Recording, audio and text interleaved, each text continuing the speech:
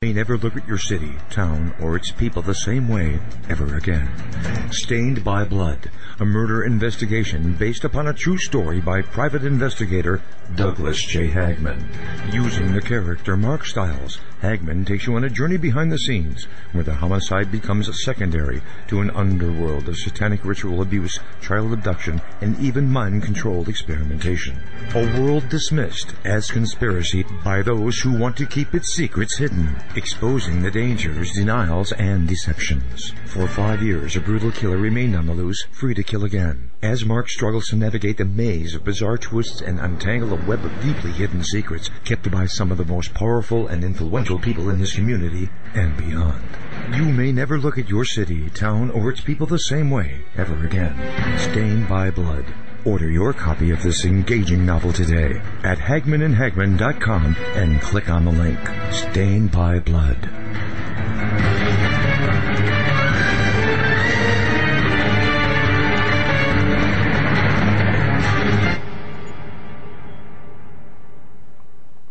And ladies and gentlemen of the jury, the prosecution is not going to get that man today.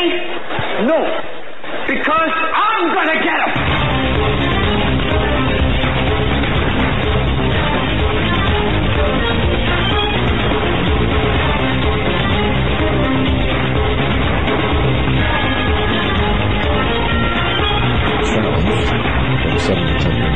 Right here on the Global Star Radio Network. That's Global Star Radio Network, the place to be. As a matter of fact, Global Star Radio Network carries Dave Hodges, carries Russ Dizdar, Ted Broer, and us. So we are in good company. We're actually humbled to be a part of that lineup. We're simulcast as well on BTR, Blog Talk Radio, and you can watch us live, folks. You're doing it right now. Watch us live right here on YouTube, on our own YouTube channel. Links to each audio and video broadcasting venue can be found at our home base on the internet at HagmannandHagmann.com. I wanted to say thank you to Joe Charles. You know the music that you hear coming into the program, and that wonderful commercial. Well, let me just back up here. The music that you hear during the breaks and such. Joe Charles, the music by Joe Charles. My goodness, he's just such a talented man, and the graphics and what you see between J.D. Hopwood, Neptune Diaries, and as well as Eric the Tech, those two, my goodness, what a team. And I just want to say thank you to all the people out there who are listening tonight, and thank you so much for that great commercial that Joe Charles did, promotion for my book, Stained by Blood. And real quick before I bring anyone else on, I just want to thank everyone who has written to me, who received that book and has written to me with their comments. Thank you so very much for your kind comments.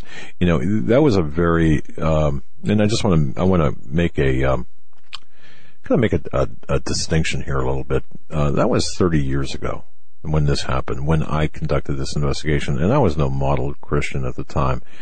And there are some, you read about it, or you read the book, and there's a curse word here and there. Okay, it's believe me, I kept it to a PG level, when in fact it probably, well, in real life it was much different. But I just want to say thank you to the people who understand that, before I became saved and a committed Christian, I lived my life differently. I used to drink at bars, and I mean, it was just, like that. So, I don't do that anymore.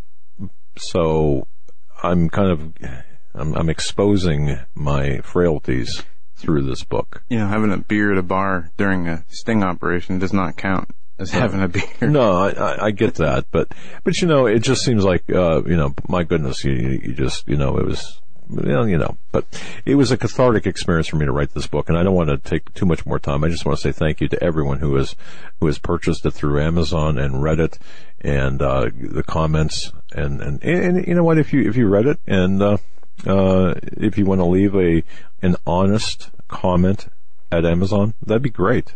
Or tell others about it. But thank you so much to each and every one of you. Thank you for your emails, because that was kind of a painful time in my life, and so I exposed a lot there. So anyway, but welcome to tonight's broadcast. And of course, I'm Doug Hagmann at the helm with my son, Joe Hagmann. Together we are the Hagmann Report. We got a great show for you. I don't want to eat too much more into our guest's time. I do want to mention that portions of tonight's broadcast brought to you by Whole Tones Live.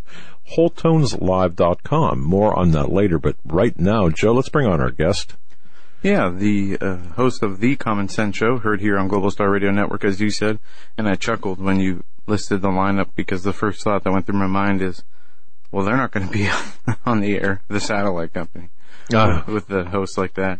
But no, Dave is a great investigative journalist, radio show host, and writer, and he is joining us tonight to talk about a number of things. We see, the continuation of the intensity in news and the agenda ramping up, and we see the disinformation increasing.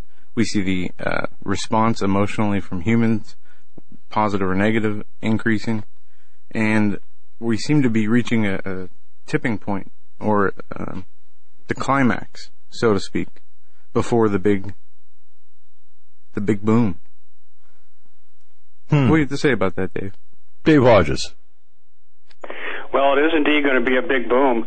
Hey, I got a big boom for you before we get started, guys. Dave Hodges joined the 21st century. I got a YouTube channel. Oh, tell us about it, brother. Well, after years of being mired in technological ignorance, I finally relied on my 15-year-old son. And I said, son, I have rewards. I have resources you don't at your young, tender age. Create me a YouTube channel. And he did. And he did a terrific job. So just a few days ago, we began putting everything up. So if you just put in, actually, I have an article on it that's in the carousel on the website of thecommonsenseshow.com, and it tells you how to get there. It gives you the link, and you can go there, and I'd appreciate it if you'd go up there, and it's going to serve as our archives. I got to get with some more technical people, though, to figure out how you broadcast live, et cetera, et cetera. But I'm slowly but surely, leaving the gin lanterns behind and entering the 21st century with modern technology, and I think it's going to make it a whole lot easier for my audience to follow me. Beautiful, man. I'll tell you, there's nothing like a YouTube channel to get your to get your visuals across, and we're going to help you any way we can. So go to thecommonsenseshow.com, and all the information's right there, right? Right there in the carousel, and it's announcing the endeavor, and so we're really excited. And that's not the last of the technological changes, but I don't want to mention too much to get ahead of myself, because I put pressure on myself to finish. And God knows, as He's my witness, guys, we have so much going on right now. I don't know whether up is down or down is up, or if it's Monday, Friday, Saturday, or upside down night Sunday. There's so much going on right now. It's hard to keep everything straight. It is, and it's getting more and more difficult. We, folks, Dave Hodges has done so much with respect to his investigations, and especially about the social media, mind control, DARPA. Now, I know Joe has done a lot of work, and you and I spoke, Dave, this past weekend about, or the last week, more accurately, about your findings regarding DARPA, mind control, the military side of things. Well, Joe, unbeknownst to you, Joe is doing the civilian side. You were doing the military side. I feel at this point like I'm just going to sit back and let you guys talk, because, man, your findings with you did an article last week, and folks, go to thecommonsenseshow.com, and you've got to take a look at what Dave Hodges has in fact uncovered, and of course what he will uncover tonight in his expose. And if that doesn't get you going to the Common Sense Show almost on a daily basis, and I don't know what will, but how do you want to start out with this, brother? I mean, this is like this is huge thing. You found some incredible Yeah, we got stuff. a carousel of topics. There's no question about that. But the mind control is a good place to start, because they're ramping it up to levels that I didn't even know existed. I've known about the Jose Delgado work going back to the early 1960s, and what we see is if you beam people with electronic frequencies, you can change their mood. It's old technology. People can see Jose Delgado's 1961 bullfight, in which he controlled the bull through remote control, electronic frequencies. This technology is almost 60 years old. God knows how far it's gone, but we know now they're even taking it to a higher level. The White House has a brain mapping project in which they're not just using electronic frequencies now to manipulate behavior. They're doing signal implantation into the cell membrane of a person, and this is where you could originate thought. This is where you could block honest reaction to an outside stimulus. The technology, the fact that it can penetrate to the membrane level is incredible. And in the article that I wrote, I take up about a page with the cover of the project manual because it tells you who's involved. And this is where it gets scary. What are going to be the transducent agents? In other words, how are they going to send these signals into the cell membrane and be able to control your thought at the origination point? And if you look at the cast of characters they have in there, it gives you a pretty good hint. Of course, DARPA is involved. You would expect that. But what really caught my eye, and Joe, I'm sure it caught your eye too, is the FDA, the Food and Drug Administration. I've been hearing rumors for years, and I think at this point we still have to consider this at some level to be a rumor, although the evidence trail circumstantially is growing warm. But I heard for years that they could attach these particular invasive molecules that can get into the cell membrane through the food supply, and in particular GMOs.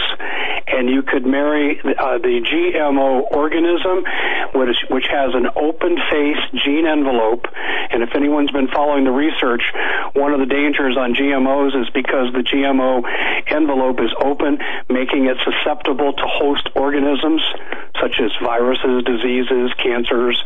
And the fact that Roundup, one of the chief products of Monsanto in this endeavor, contains glyphosate, the potential for cancer is just extraordinary. But back to the point of mind control, could these food particles that are GMO oriented, because of the open gene envelope, be able to attach themselves to the cell membrane and incorporate it and take it over? And then Dave, could you have an electronic transducent created through Project HARP, which we know can affect mood from satellite communications, over-the-horizon radar effects, electronics, and using the chemtrails as another conducting agent to transmit signals to these particles. Now, this is the theories that I've been talked to about by some of my insider sources. And I have to tell you, it's still controversial. But I will also tell you, as someone who has a fair amount of knowledge about how the human brain works, given my academic background, it makes perfect sense to me. Circumstantially, Doug, if someone put a gun to my head and said, yes or no, is this true? I would have to, at this point, say, this is true. And if they haven't fully developed it, they're right on the cusp. You are correct. It is the Food and Drug Administration Safety and Innovation Act, Section 1125, called Information Technology, where it states that a milestone and a completion date for developing and implementing a comprehensive information technology strategic plan to align information technology systems, modernizing projects with strategic goals of Food and Drug Administration. And it goes on to say that these goals are what they want to do is the way the Food and Drug Administration plans to describe their goals and monetize their projects is to finalize these studies that they're doing through technology systems through the FDA. And what they're going to do is integrate information technology systems into the food. And just like you said, and it goes on, if you read, as I said, it's the FDASIA Act, Section 1125, and in the milestones, it lists here that they're going to develop and implement a information technology plan to align the information technology systems with the strategic goals of the FDA This includes nanotechnology, and this is also includes, we'll take it a step further, medicine. There are nanotechnology in the medicine that we take, whether any prescription medicine. This has been the law since 2013. You are so on the money. Let me digress just for a minute because I think this is a major point. In fact, I gave an interview just today to a small local newspaper here, and they came to see me at my lunch, and they wanted 10 minutes of my time, and we ended up talking for 45. And here's where the thrust went. Aren't you upset about GMOs and the fact that they don't have to label their foods? Yes, I have a right to know what goes into my body. Aren't you upset that there isn't any verifiable, scientifically replicable research that demonstrates product safety, when in fact actually the short list of studies that have been done, like the Seralini study, show that when you feed nothing but GMOs to rats, by the time they get to puberty, they're hauling around tumors on the floor that are as big as the bodies.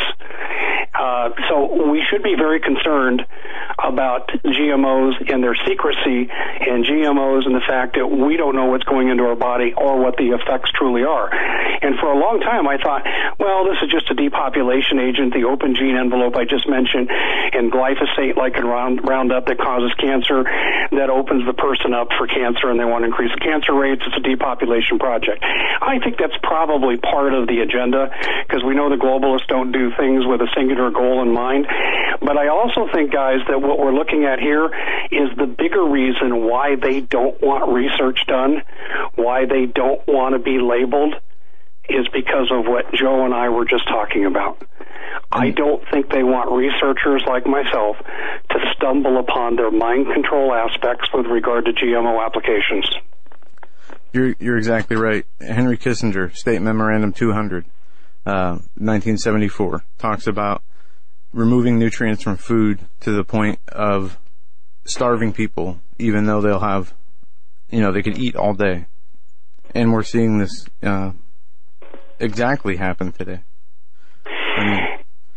I used to lecture on this when I used to give stress seminars, and I talked about diet and health, and I said, really limit your fast food intake, because it's very high in calories and very low in nutrients, so you could actually be a starving fat person. Yep. And this is what I used to advise people on how to manage their stress and getting control, of that aspect. And you're talking about the same thing now, Joe, across the entire food supply. At the Watchman conference, Josh Tully and I were sitting at the speakers' dinner across from each other, and my wife was talking to who he was with, and she said that the studies she's done show that a salad 20 years ago, you'd have to eat 25 of today's salads to equal a salad nutritional value of 25 years ago. It's not unlike what the Nazis did to Jews in the concentration camps where they worked on the German war machine. They would have these people work 6 month, 1 year, 2 year tours of duty, but they would systematically starve them to death by gradually withdrawing nutrients and calories. I believe this is what's happening to us. You know what? Let me just jump in here and ask you this: if they're so intent on doing this, why the slow, long, agonizing death? Why not just turn the lights out, EMP, something sudden? Well, I have some real strong feelings on this, Doug. I think that the reason they don't is we're witnessing the last great American garage sale where they want to profit on our demise over a period of time. We still are useful to them at some level, but not necessarily in the long term. Also, too, the way that you harden resistance, I'll give you an example. I watched a documentary last night on the History Channel, and just kind of flipping around, going to see the news, and happened on the Battle of the Bulge, and these 28 men were stranded behind enemy lines. Their units pulled out, didn't tell them, and they had to wander around for about 2 weeks. And there were thousands of Germans around them, and they found evidence of other POWs that had been captured, and systematically tortured and executed. And what happened with these men, they said, we're going to die. We're going to shoot the last bullet in our chamber. We are never going to give up. And they basically became like commando raiders, like Army Rangers, and they did hit-and-run tactics. They stole German weapons, and they survived for 2 weeks, but they were determined after like the massacre at Malmedy and the Battle of the Bulge, they were never going to give up. Well, I don't think that the globalists are coming after us for the same reason, with this hardened approach at this point in time, for the same reason. They don't want to thicken our resolve. They don't want us to stand up in mass, in unison, like the country is beginning to do behind Donald Trump. They don't want to see that, so it's easier just to get rid of us covertly while they profit on our demise. Okay. And that does make sense. And you know, that dovetails with many articles and many reports, really not articles, but reports that you've got on your website and have had on for a number of years. You know, it caught my attention last week about, the report, the Joint Publication 313.2, the Military Information Support Operations, where you said don't doubt the existence of FEMA camps. And you know, I know that we're kind of talking in not exactly with, I guess I'm kind of digressing here, but the bottom line is, we're talking about the enslavement of the population, but not just the enslavement. I mean, not just the physical enslavement, but really the spiritual enslavement as well as the physical, but also, as you said, kind of the great garage sale kind of thing, but not unlike the German concentration camps as well. I mean, think about that mindset. This is what we're seeing, that mindset, that it's a consistent golden thread through all of the techniques and motives and means that they're doing right now. It's crazy. I mean, it's horrible. Okay. It's so disheartening. Yeah. It's so discouraging that we're looked upon with such low regard. On a base level, Doug, what we're seeing, and this is what I described for these two reporters I met with today, on a base level, it's the corporations versus the people, and the corporations are using the power of government through legalized bribery called campaign donations to basically have their way with the people with regard to things like free trade agreements, sucking millions of jobs out of the country, illegal immigration, because you can't send all the jobs out of the country, then you send people in to undercut the wage and price structure to destroy the American economy, deculturize the United States as a result. We're seeing all these things transpiring, and the corporations are doing this because they're making major money. Right. But at a higher level than the corporations, the guys who sit in the back, remember the old X-Files show where they had this secret cabal that would meet to plan out the world's agenda and how they would run TV and how they'd run the corporations? Well, the people that do that, I call them the bastards from Basel, pardon the expression, Basel being referenced to the top level rung of international banking. When they sit around and have their meetings, this is where these agendas come from. The depopulation agendas to get us down to basically 10% of what we are in current levels. That comes from that level. And they get the corporations, their marching soldiers, to carry this out, and the corporations use their money to control government, to use the force of the police and the military and so forth to force compliance upon us. And that's really where we're at right now. In fact, this election cycle right now, I'm going to assume for the sake of argument, and I have reservations about saying this, that Donald Trump is sincere.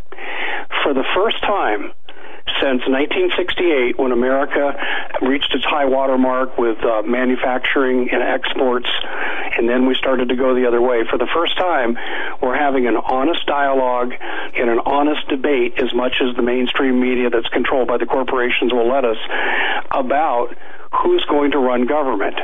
Is it going to be run by the people? So therefore you put a 35% tax on products leaving the country and then coming back in, so you keep them from leaving the country. That's the Trump proposal. Or are you going to let the corporation say, it's free trade, we'll make money, it'll trickle down, and we know it doesn't trickle. And as a result, whose agenda is going to be fulfilled? That's what this is about right now. This is why there's so many dirty tricks being played. Bernie Sanders, on one hand, is a thorn in Hillary Clinton's side. I don't endorse his solutions. They're as far out to lunch as they could be. I used to be a liberal when I was really, really young, and then I realized when I got to be about 21, I couldn't afford to be a liberal and save the world. But Bernie Sanders is doing a good job of problem identification. Trump is doing a really good job of problem identification. Hillary Clinton is status quo. We know that Ted Cruz, with his wife Heidi, who was instrumental in the creation of the North American Union, called the Security, Peace, Prosperity, SPP. She was instrumental in NAFTA. She was a regional head of the Council on Foreign Relations, a regional vice president of Goldman Sachs. I mean, Ted Cruz is sleeping with the enemy of the American people, and he's been there right along with her. And then, of course, Kasich was part of the system. Certainly Rubio, before he dropped out, he's part of the system. We really have narrowed issues right now. This is an election year that defines everything we're talking about, whether it's mind control or GMOs or free trade agreements. But guys, here's the beautiful thing about this election cycle. Donald Trump has managed to do in 6 months what all of us in the independent media, and we have some extremely talented people in the independent media, but he's done more in 6 months than we've done in the 10 years I've been in this business. Okay. In terms of waking people up. Right. And I want everyone to think about that, because that's an important, very important concept for people to understand. Right, and you have to start somewhere, and Trump is starting on that basic right-left paradigm. Well, there's going to be a civil war, guys. There is. Thank you. My sources a couple of years ago, and you and I spoke, we have different sources saying the same thing. And you got mocked, I got mocked, everyone got mocked about this. Look, the civil war is coming. A war is coming. Oh, no. You're just fear porn, doom porn. It's all BS. Look at where we're at today, man. And you make a great point about this. How's this going to play out? Because I got some feelings that I want to bounce off you. Well, here's the American people. They know for a long time things have been wrong. We have adults, 40-year-old adults, working at 2 and 3 jobs where their parents didn't need to do that to survive. And they know it. And they're getting squeezed on all ends. Government's irresponsible. I ask people who support Obama, I tell them, you obviously must not be in the middle class. Oh, why do you say that, Dave? Because you couldn't name me one thing that man has done to help you in the middle class. Not one. There's not one thing we can point to. In fact, I can give you about 1,000 things he's done that has undermined you in the middle class. And people are frustrated. They're angry. See, I don't think Donald Trump's a great leader. I don't think he's a good political leader. I think he's mediocre at best. But he's the right man at the right time, filling a vacuum where people are saying, we want somebody, and he just happens to be the right man at the right time. And I will tell you this, he will not be the president. We can go through all those scenarios if you want. I've kind of worked them out in articles where I think this could be heading. He will not be the president. I doubt seriously he'll get the nomination. In fact, I'd almost be willing to bet my mortgage on it. But Donald Trump has already helped the American people win the presidential election because he has awakened so many people. And in the few months we got left before we get to the Republican primary, those numbers are going to increase exponentially. We have reached critical mass in terms of awareness in this country. And we have average people listening to me talk about these things in ways they never would have 2 years ago. People are awake now, and not 50%, probably I would guess anywhere between 25 to 35% of the people are awake, but that's critical mass, because this goes 2-3 more months, that could end up reaching maybe 50-60%, and then the other side has a real problem. And I don't care who's elected president, you have already got the mindset that we're not putting up with this crap anymore. It's kind of a hell no, we won't go. Only the modern mindset is not about just going to Vietnam and winning an illegal war, or getting out of an illegal war, I should say. It's about being able to feed your family, have a roof over your house, be free from the terrorists that you're importing into the country while you call them immigrants. This is what has people's attention today. They don't want millions of jobs leaving the country. People know, and they remember that in the 1960s, Detroit had the highest standard of living in North America. It was a model city of 2 million people. Today, we're tearing down entire neighborhoods. The population has shrunk to 700,000. Detroit police stations frequently close at 5 o'clock, and they don't come out for anything major. The city services are terrible. There's lead in the water, and this is because of the free trade agreements, and people are finally realizing that they shouldn't just be talking about NFL free agents. They should be talking about free trade agreements. And this is what's happened in our country. And this is spreading like smallpox or like Ebola. I've never seen, Doug, the people waking up this fast with people who would have rejected my message even 6 months ago. They now want to hear more, and they can't get enough of what I'm telling them. And the revolution in the mind is already happening. Karl Marx says before there's a revolution against the corrupt establishment, you must have a shift in consciousness. And I submit the shift in consciousness is already well underway, and it's too late for CNN and Fox to put this genie back into the bottle. Amen. Look, folks, go to thecommonsenseshow.com. Read The Undeniable Reasons Why Civil War is Near. I must say I agree with each and every one of them. I agree with you. I agree with, it's just a matter. You said a number of things here. We got to talk. Trump will never be president. You said that, right? Yes. I believe that as well. My wife looked at me when I said that today, and she said, "You've lost your mind." And I said, why? Because here's the thing. He needs, just delegate count wise, they're changing the rules on him. He won't get the majority of delegates. They're going to change the rules and throw someone else in there. That's one scenario. And there are less. Can we talk about that for a second? Sure. Because people say, I don't see how they can do that, Dave. He has the most. Well, let me address this just for a second. You know, Curley, I don't know who calls himself Curley, who has a position of responsibility in the Republican Party, but he was speaking to a number of people. In fact, I saw one interview he did with Sean Hannity on Fox on one of the Super Tuesdays, and he said, you know, don't count Trump in. He said, the people aren't making the decision. We are. Hello? Well, why the hell are we voting? That was my first reaction to that. Why are we voting? But the Democrats are doing the same thing. And a lot of people don't realize that, but they have super delegates in Louisiana that had pre-pledged to Hillary Clinton. So here you have Bernie Sanders going to Louisiana. He wins about 75% of the vote, and he's not even walking away with a lion's share of delegates when it comes to the convention because they were pre-pledged to Hillary Clinton. Well, then why did the people in Louisiana vote? It's the same thing. And what the establishment's doing is what they do when they choose the chairman of the Federal Reserve Board. And what they do is this. The Federal Reserve submits 5 names to the president. They have to choose from Federal Reserve people. And so out of that, he gets to pick one of the 5. Well, what the Republicans and Democrats are doing now to the people, and this is going to help create a revolution too, is what they're telling the people is, we don't care what you say. We don't care how you vote. You mean nothing. Shut up, sit down. We will tell you who the vice president or the presidential candidate will be, the vice presidential candidate for both parties. You have no say.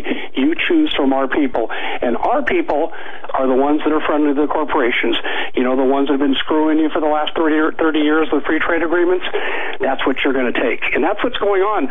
Now, when you get to the Republican convention this summer, they're doing away with a rule that says you have to have 8 states to be considered on the first ballot.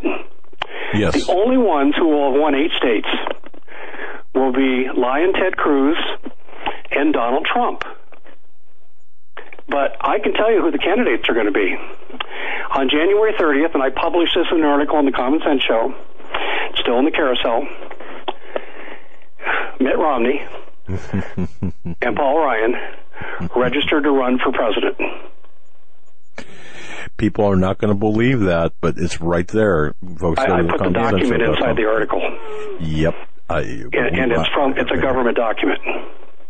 And I hypertext linked it. So it's double sourced. So the naysayers that go to Snopes, and Snopes, they buy that disinfo from Snopes, they can say, well, am I going to believe Snopes or am I going to believe my lying eyes? And I'm mentioning Snopes because Snopes said that was a bunch of crap, but I double-sourced it. Yeah, exactly. I have traced, because of you, and folks, I just want to make this clear. A lot of dots that Joe has been working on and I've been working on, Dave Hodges has been working on as well. You know, when we had a conversation last week, he had said a number of things, including touched on this, but how, you know, we're looking at this, I'm looking at this and thinking, how can this possibly be? But you're right. This is all, we're being gamed. I mean, and what you said, Dave, about the delegates, that's one thing. The delegates are supposed to be, this is part of being a representative republic, not a democracy. But in the 2000 election, presidential election, Bush versus Gore, there was a confusion, and I remember this because I was in my senior high school year, and we took, I think that was the year I took the political class. Well, Al Gore won the majority of the citizen vote. Well, the popular vote, right? The popular vote. And I learned then that the popular vote is not relevant to an extent. Now they're taking it a step further with Trump here, to the point where they're actually changing the rules. And they did this to Ron Paul to an extent. They changed the venues. They changed, the ability for people to become delegates. But now they're just straight out changing the rules of the primary process. And a GOP insider last week came out and said, your vote does not count. That's one scenario, though, right, Dave? I mean, I think that's the only scenario. Okay. I think that's how it's going to play out. I don't see a scenario where Trump wins unless he has 1237. And even if he has 1237, they undoubtedly have tricks up their sleeves. I mean, they're jetting in 60 globalists to meet with top politicians routinely. They have these strategy meetings. How do we get rid of this guy? They're not going to let it happen. And I will tell you, you mark this down and take it to the bank, America, even if enough Republicans stand up and stop the process, stop the illegalities, stop the fraud, Trump would be a dead man coming out of the convention. I just want to remind everybody of Robert Kennedy. Don't run, Bobby. Your voters are too young. They don't care about you. They're 18 years old. This is when the voting age was still 21. And he kept winning and kept winning. And he dropped hints he was going to open his brother's murder investigation or reopen it. He was going to get us out of Vietnam. Well, that's what got his brother in part killed himself. So what does he do? He wins the Democratic nomination in California, and 10 minutes after, not even 10 minutes, 5 minutes after his acceptance speech, he's dead. That's right. And this is exactly what they're going to do. In fact, let me just remind people of the three major assassinations the last time we were at a crossroads in American history like we are right now. You had the death of John Kennedy, allegedly killed by Lee Harvey Oswald, a man with a diary. And then you had Martin Luther King, who I've been told was killed as a killing of warning to Bobby Kennedy. He was killed 3 months before Bobby. And also Martin Luther King was against the Vietnam War because a disproportionate number of black people were being drafted and sent to Vietnam, and so it was a racial issue for Martin Luther King. And then you had who killed Martin Luther King? Oh, James Earl Ray. And what did he have? He had a diary saying what he was going to do. And then, of course, we have Bobby Kennedy killed by Saran, who had a diary. Look for Donald Trump to be assassinated by a man with a diary. In fact, I remember sitting, my dad was naval intelligence, and I remember sitting there and we were watching the Tomorrow Show on TV with Tom Snyder. Oh, yeah. And they had on a guy who claimed to be from the CIA, and they blacked out his face and modulated his voice, and he said, well, whoever killed John killed Martin and killed Bobby, and it was the same MO each time. And I looked at my dad, I said, think that's true? He goes, unquestionably. He said, we used to laugh about how stupid and how low level the cover stories were. And I said, why would they do that? And he said, those were message killings. It's kind of like today what we would call the pillowcase over Justice Scalia's face. It was a message killing. That's why they were so sloppy about it. They wanted people to know, if you step out of line, we can get to you, we can get to anyone, anytime, and stop your agenda. And that's what Trump is going to face. And if Trump is a sincere candidate, and I can give you 10 reasons why he's not, but let's assume he's a sincere candidate, Trump may be one of the most courageous men in American history. Because he has to know. His advisors have had to point out to him the very things that I've just told you guys. Trump is a marked man, and I think if he's going to live to a ripe old age and enjoy his retirement with his beautiful wife, he needs to be defeated in the primary process. I don't see him surviving the lame duck. But let's assume he survives lame duck. Okay, he comes out he's waiting to get killed, and he doesn't get killed. That's what I mean by lame duck here. So he cruises from August to November, and he defeats Hillary in the election, assuming you can overcome the Diebold voting machine fraud. Let's project into his presidency now. People think happy days are here again because Donald Trump is elected. Wrong. Who does he have to work with? He has to work with congressmen on both sides of the aisle who are in office because of corporate campaign bribes we call donations. The only way that Donald Trump, in my estimation, if he can overcome all these firewalls that are in his way to become president, the only way that he can get anything done as president is to make campaign contributions a national and local voting issue to where he tells the voters, this is why you're in the mess you're in. Congress is owned. They're owned by the corporations. And if you need to tell your congressman, you need to tell your city councilman, your mayor, your governor, your state legislator, that if they take one dime of corporate money, you will vote out the incumbent. And then you also need to make them pledge before they run for re-election to make it a Class A felony to try to influence an election with corporate money. Then you would have a responsive Congress, because in that first 2-year period, when you get to the midterm election, you would have the entire House of Representatives up for re-election. You'd have 1/3 of the Senate. He could make a heck of a dent in this process, and the other 2/3 of the Senate that wasn't up for election would probably acquiesce out of the peer pressure that would be involved in the intense media scrutiny. Now, I think before Trump would be allowed to do that, if he was still alive, he wouldn't be after this. Because let's look at what the corporations have. They can send our jobs anywhere in the world. They can bankrupt any of us. They can control our diet, our thoughts, our money, our lifestyle, take away our civil liberties. And they're making major bank on this the entire time they're doing it in what I call the last American garage sale. They're not going to give this up.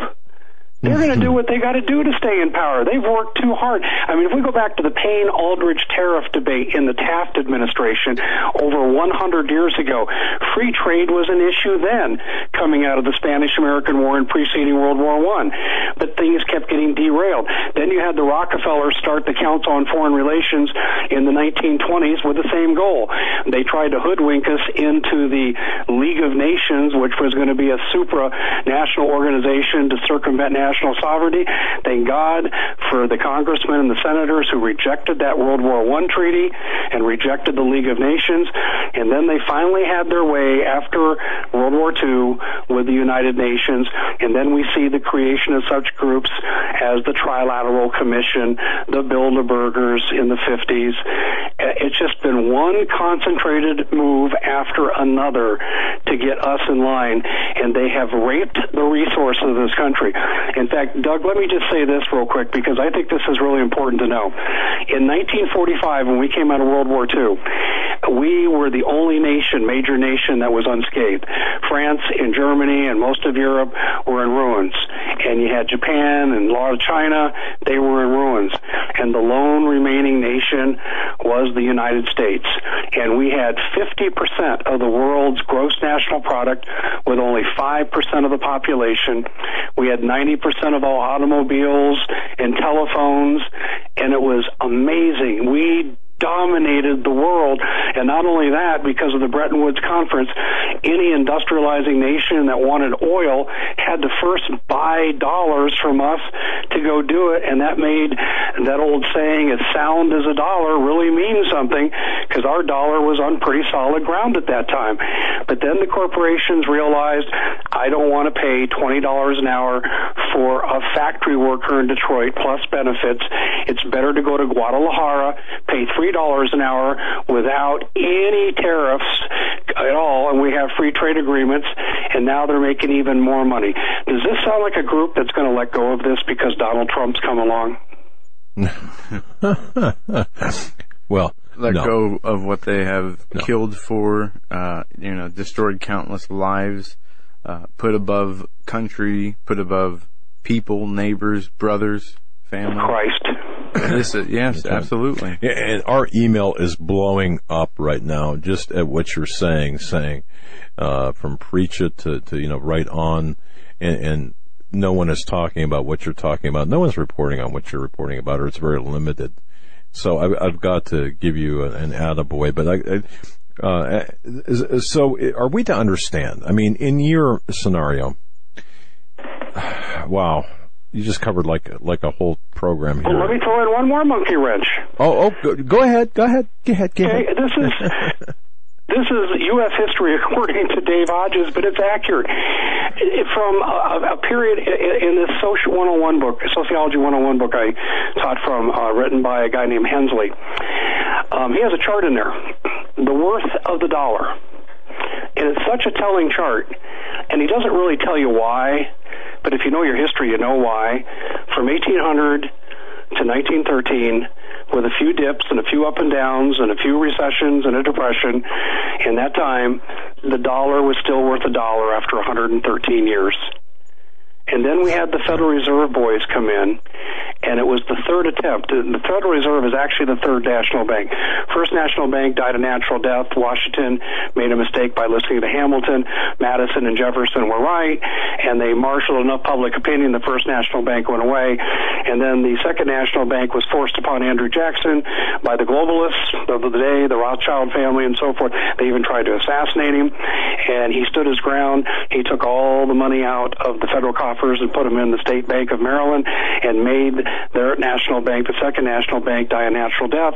And then you have the third national bank, which we call the Federal Reserve, and they finally got it done.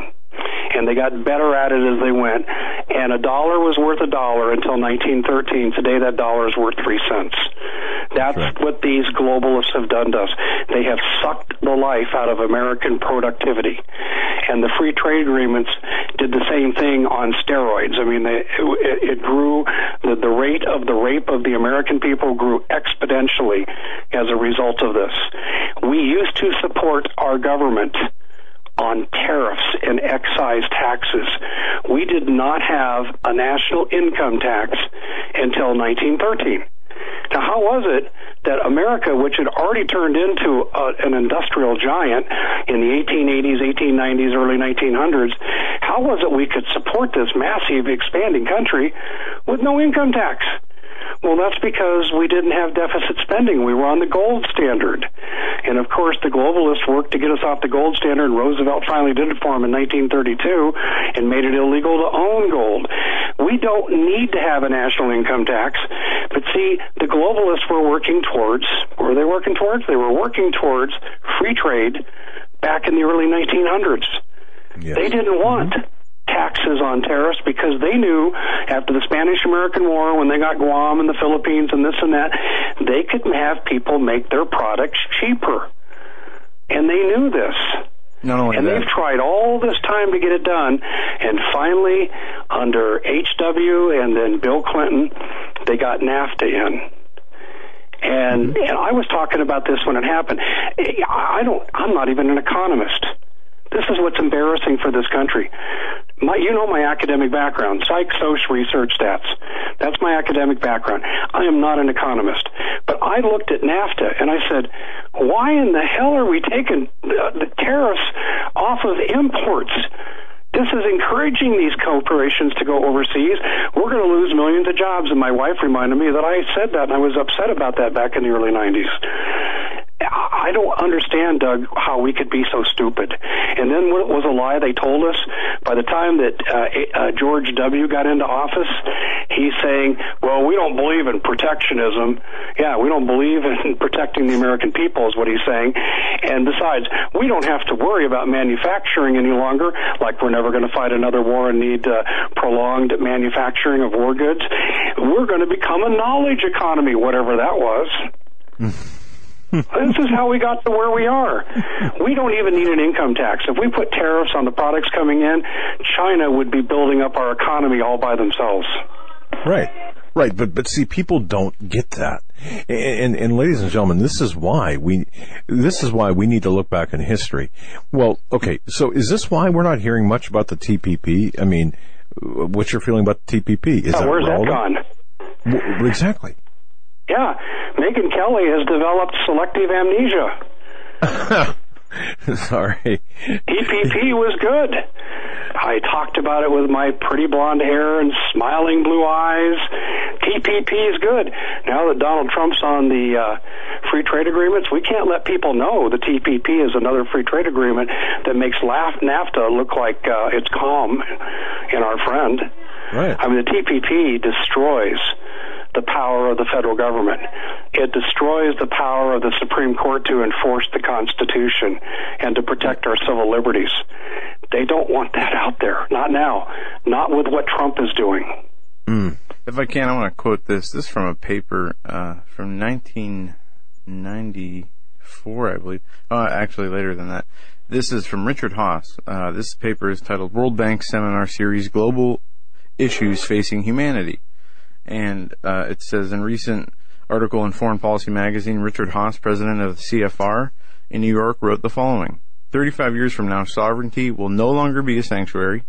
Powerful new forces and indigenous threats will converge against it. Nation states will not disappear, but they will share power with larger number of powerful non-sovereign actors, including corporations, non-governmental organizations, terrorist groups, and drug cartels. Goes on to say that the regional and global institutions, banks, private, will fall victim, as well as sovereignty, to the powerful and acceleration of flow of ideas, people, goods, dollars, drugs, viruses, and so on and so on. And it goes on to say that these same forces will change the concept of sovereignty in a whole range of global issues, ushering in a system of global governance under which it states, under the system of global governance, number one, as I make my way down here, that in order to do this, you need to make international agreements. And this is what you talked about. International treaties signed by countries and corporations in order to set up we can't have one nation, that is super rich and the rest of the nations that are poor. They're saying this is the solution to global poverty. Well, yeah, they've got to take us down to the third world status while raising enrich other people, but other countries. But the bottom line is this blueprint is now what you've spoken about, what you've written about for the last 10 years.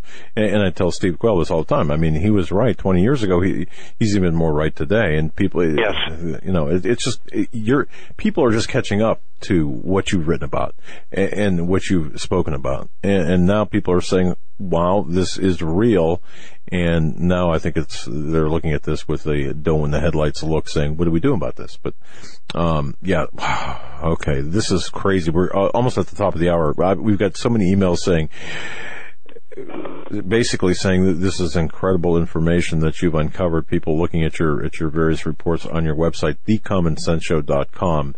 I got to tell you this, one of the most chilling photographs, I think, on your website or within your articles is the one where you have Trump, his picture next to the Kennedy car. Something about that just really sent a chill up my spine when I saw that was under your recent stories. An intended message. Hey, let me ask Joe a real quick question if we have time. Joe, that piece that you just read me about nation states' relationship to corporate power, when was that written? Let me see here. That was by Richard Hawes, and I think that was a quote from Richard and I'd Hawes. really like to talk about that when we come out of the break. That's a whole mindset I think that people need to understand. It's a guiding way of thinking for where we're going, and I think it's real important that we cover that. Okay, here I have this. It's, I don't know when it was written. It's not dated. It is the World Bank Seminar Series, Global Issues Facing Humanity, by Dr. Vinay, Director of International Affairs at the World Bank. Okay, I'm going to guess he wrote that in the 90s. Yeah, it sounds like the 90s. Justification of NAFTA and so forth is what it sounds like to me. But they have citations from the 2000s, early 2000s also. Okay, all right. So I'm off a few years. I'll send this off to you. Yeah, it's very interesting. I'm familiar with the concept. I've never heard that document per se, but I think when we come out of the break, we should probably talk about a movie that was made in 1975 called Rollerball. We'll be right back, folks, with Dave Hodges. Stay with us. This is the Global Star Radio Network.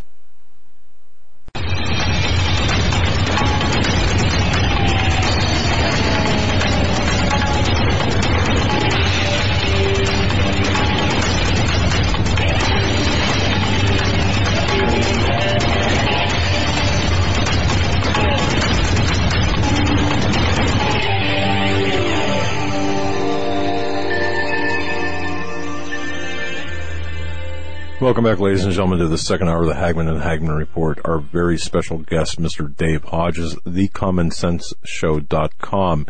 New look, always great information. And you know what, folks, if you like what you're hearing tonight, research, investigation, it doesn't come cheap. It comes at a price. Definitely support our guest. Just go to thecommonsenseshow.com and support our guest via his website. There, you'll see where you can support his research. Extremely important, I believe, that we keep all of the people who are giving the truth out there. We keep them really in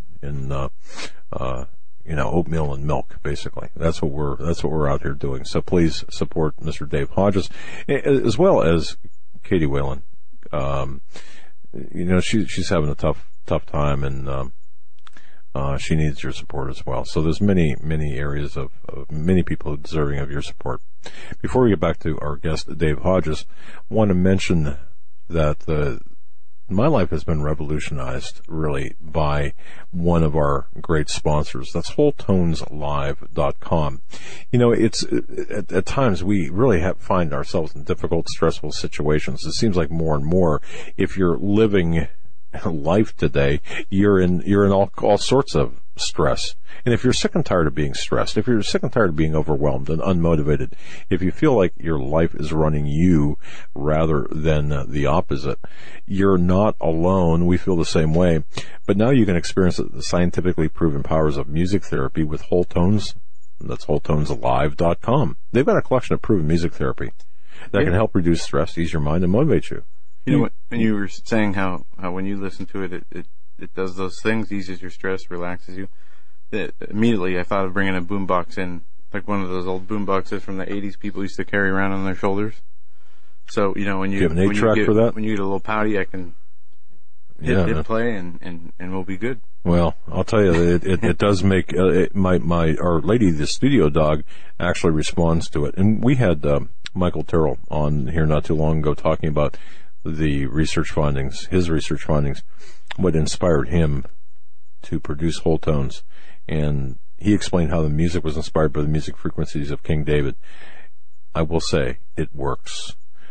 We got numbers of emails saying, well, one email in particular saying I started playing Whole Tones throughout my workday, and I became more creative, more motivated. The work I was doing seemed easier and much clearer. So go to the website, download free sample at WholeTonesLive.com. That's WholeTonesLive.com, and you can support this broadcast. You can support the Hagmann and Hagmann Show by going to WholeTonesLive.com. That's WholeTonesLive.com. Whole Tones with a W. WholeTonesLive.com. Before the break, we were talking to Dave Hodges, and we still are, but Richard Hawes, he just happens to be a member of the Council on Foreign Relations, not just a member, but the 13th year, 13th, yeah, he's celebrating indeed his presidency, as the president of the Council on Foreign Relations, among other things, and his expertise is in foreign policy and international security, globalization, Asia, Middle East.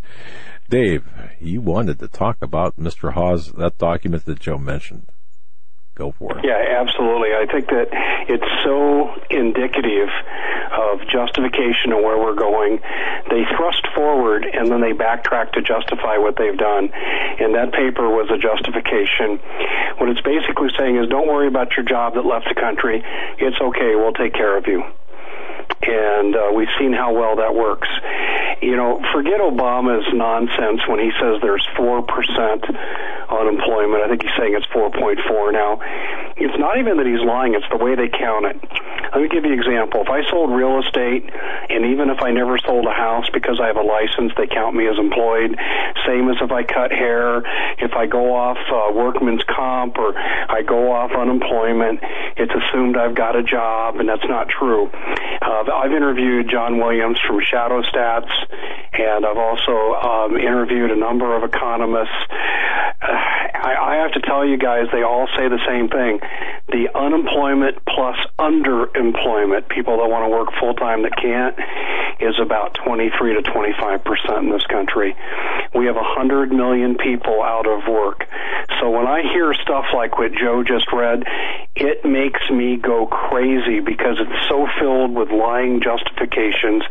And let's remember, lying Ted Cruz's wife was a big part of that. And people get mad at me when I say, you know what, I don't even care about Cruz's infidelities. As a Christian, I'll make up my own mind what I think about it. But I don't care to make it a campaign issue. I don't care if he had sex in the bathroom of his campaign bus or on the floor of whatever place they were talking about. I mean, some pretty tawdry stuff came out. I don't care. What I care about, he's sleeping with the enemy, Heidi Cruz, and he's a globalist. And he's going to continue to sell out of the American people, and he's held his Senate position all this time because he takes corporate money. So, you know, when I hear that guys, I want to mention one thing, too, okay, and I should have mentioned this in combination with Trump waking people up. For a long time, I ventured into the dens of Facebook. Now, to quote my friend Steve Quayle, your friend Steve Quayle, I loathe Facebook. True words, Steve. I totally agree with you. I go there because Jesus walked among the sinners. I go there to try to wake up people who are unenlightened as to what's going on. And Facebook increasingly censors me. They can have an assassination page on Donald Trump, and Zuckerberg is fine with that. But the minute you mention Hillary Clinton's emails, they ban you for 2 weeks off of their site. So I want to tell people now more than ever, because we have millions of new people waking up and people who don't have a real sophisticated understanding of the New World Order, but they know things aren't right.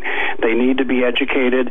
They need to have a social media site that they can go to and commiserate with people of like mind. We have such a place now.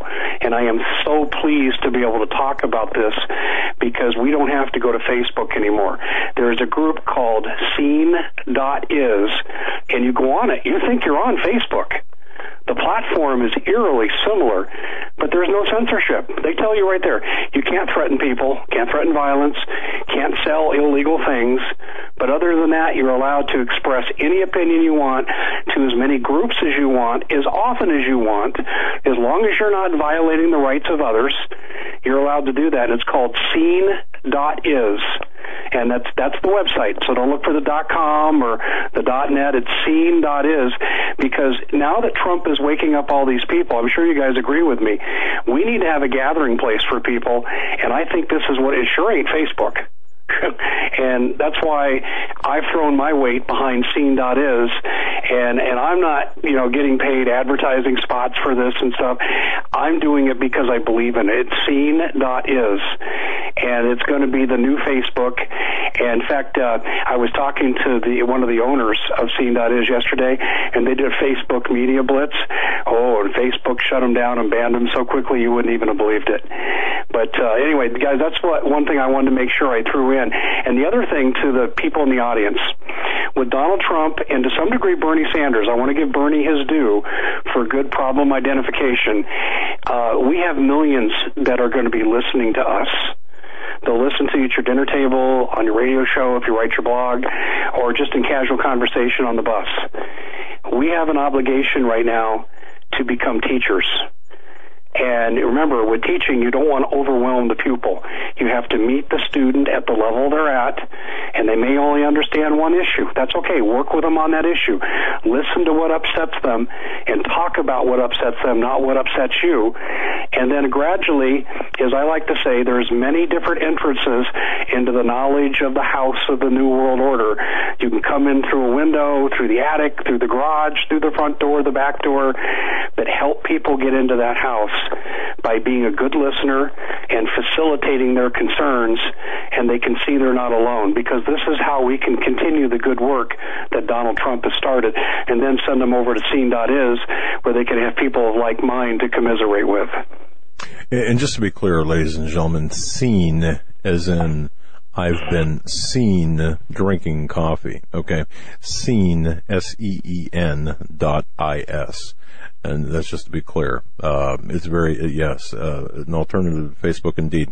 Dave, before we go any further, I want to address something that you mentioned that needs to be clarified, okay? Got a couple of emails. One of the emails is from Carol, and the subject is this: Judge Scalia's death. And she writes this, and we do need a clarification on this. She writes that she listens to us, and the second time that she's heard someone say that a pillow was over Scalia's face. Okay. And she writes, well, I read the account of the situation real soon after it happened and became known, and they very plainly stated that the pillow was behind or above his head, not over his face. Now, before you answer this, okay, and I'll give you plenty of opportunity. Just to Carol, here's what my source at the county level gave me. It was definitely over his head. However, whether it fell from a position above his head or whether it was placed there deliberately, he said, I don't know. Now, one other comment, and I'm going to toss it to you. When I first got information about this, which was contemporaneous with the public announcement, this information was publicly reported. Then it was kind of walked back a little bit. It wasn't reported anymore. Then it came out again. Here's my assertion on this. For this to be mentioned, and I've attended a number of death scenes, unattended death scenes. I've responded to in my capacity, and I've also investigated a number of them in 30 years as an investigator. For somebody to mention the placement of a pillow, and that pillow being in a, like between the head and the headboard, the decedent's head and the headboard, along with you would not mention hands, that, right? Well, right, but just let's talk about the pillow just for a second. You would not reference the positioning of the pillow.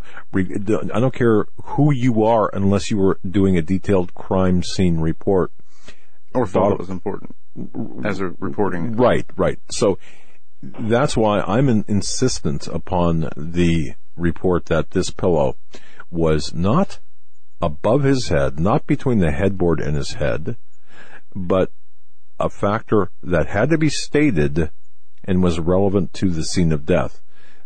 What say you, Mr. Hodges? Well, my takeaway is just what you concluded with.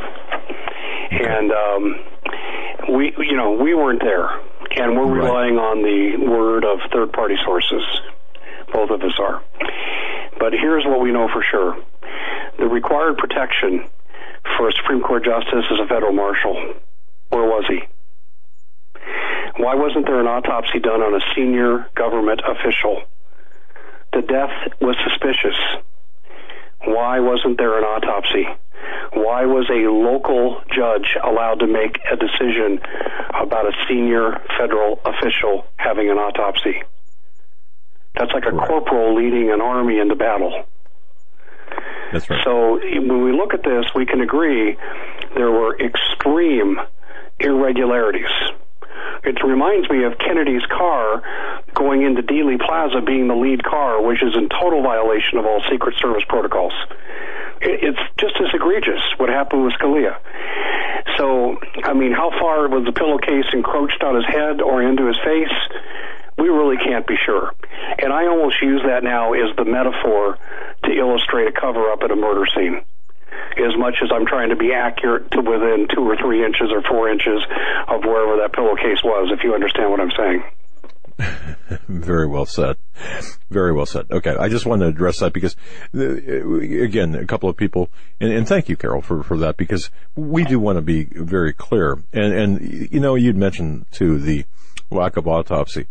In every case I've ever attended as an investigator, if it wouldn't matter if there was an unattended death, even with the families, even if the family objected, they would overrule the family with dignity, of course, yet do the autopsy, or at least take tissue samples, blood samples, and a number of things in the event something came up later, especially in this case. And that judge at the time, Cinderella, whatever her name is, knew and even stated as much that their county was a part of history. So it's rather interesting they didn't follow protocol. But I don't want to get bogged down with that. But thank you, Carol. Thank you, John. Thank you, Brian, for your emails on that. Okay, Dave, take us where you want to go, because, man, target-rich environment, headline-wise. Well, let's talk about rollerball. Not the recent, rendition. I think it was circa 2012. I'm talking about 1975, James Caan. And I've seen the movie twice. I saw the movie as a young man who prided himself on being a good athlete, and I saw the rollerball sport within the movie as like NFL football. How exciting is this? And I got caught up in that moment when I first saw the movie. It was my own maturity and where I was at with my own development. And then I saw the movie again, what was I, late 30s, early 40s, and I saw the movie entirely differently. And in the movie, 6 corporations had supplanted nation states. Yep. And there was no constitution. In fact, the star of the movie, James Caan, played a character called Jonathan E., who was the Michael Jordan, LeBron James of his sport. And they wanted him to retire because his individuality was becoming a problem for the corporations that wanted everyone to be the same and not have attention called to themselves. And Jonathan E. had actually lost his wife to a city engineer in Rome who was higher on the corporate pecking order, so he was allowed to steal Jonathan's wife in the movie to show you really how depraved this corporate society had become. And they actually gave her back to him in exchange for his retirement, which he later reneged on. And the reason I'm getting into such detail is I wanted to illustrate how someone in 1975, who, Lord knows, they were 40 years ahead of their time in writing this particular script for a movie, saying, what happens to the morality and the civil liberties and the social order of a society that lets amoral corporations make moral decisions and govern people's lives? And see, in the movie, you almost have to assume the following.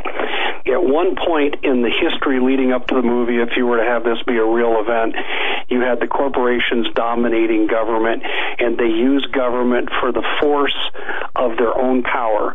They could use the FBI, the CIA, the Army, the Navy to enforce corporate will, which is what we see happening today. Eventually, you would assume in this rollerball scenario, progressing this through sociologically, that the corporations would be able to manage their own army, their own navy, their own nuclear weapons. And this is what we're beginning to see today with private armies that are corporate dominated. And this is the direction we're headed in. We are headed into a rollerball scenario with a TPP in particular, where governments are going to be no more than figureheads and will use their resources as long as they're useful. But I can see in a generation or two of corporate domination that nation states won't even exist and will all be working for the corporation.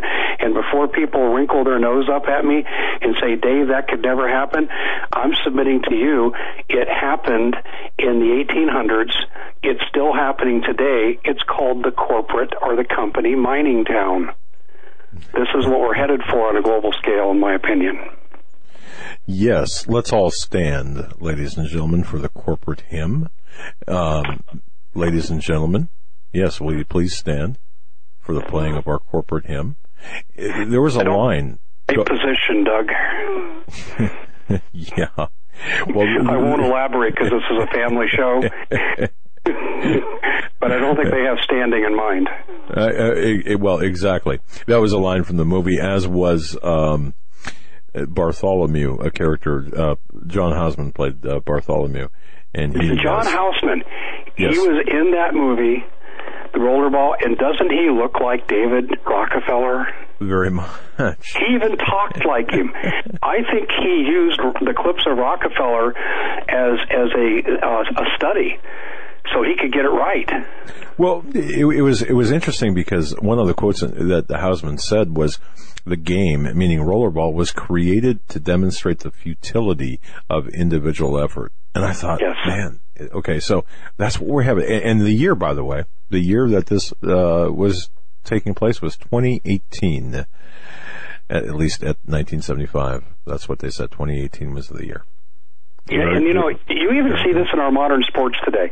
One of the things that I bemoan as a former football, basketball, baseball player in my youth is that they've taken all the fun and all the manliness out of the game. When I played both ways in football when I was in high school, and I played a lot of strong safety, and which is like an outside linebacker. And when a receiver would cross my face in the pattern, and they hadn't thrown the ball yet, I was going to deliver the biggest slobber knocker to him I could, and I didn't want him to get up.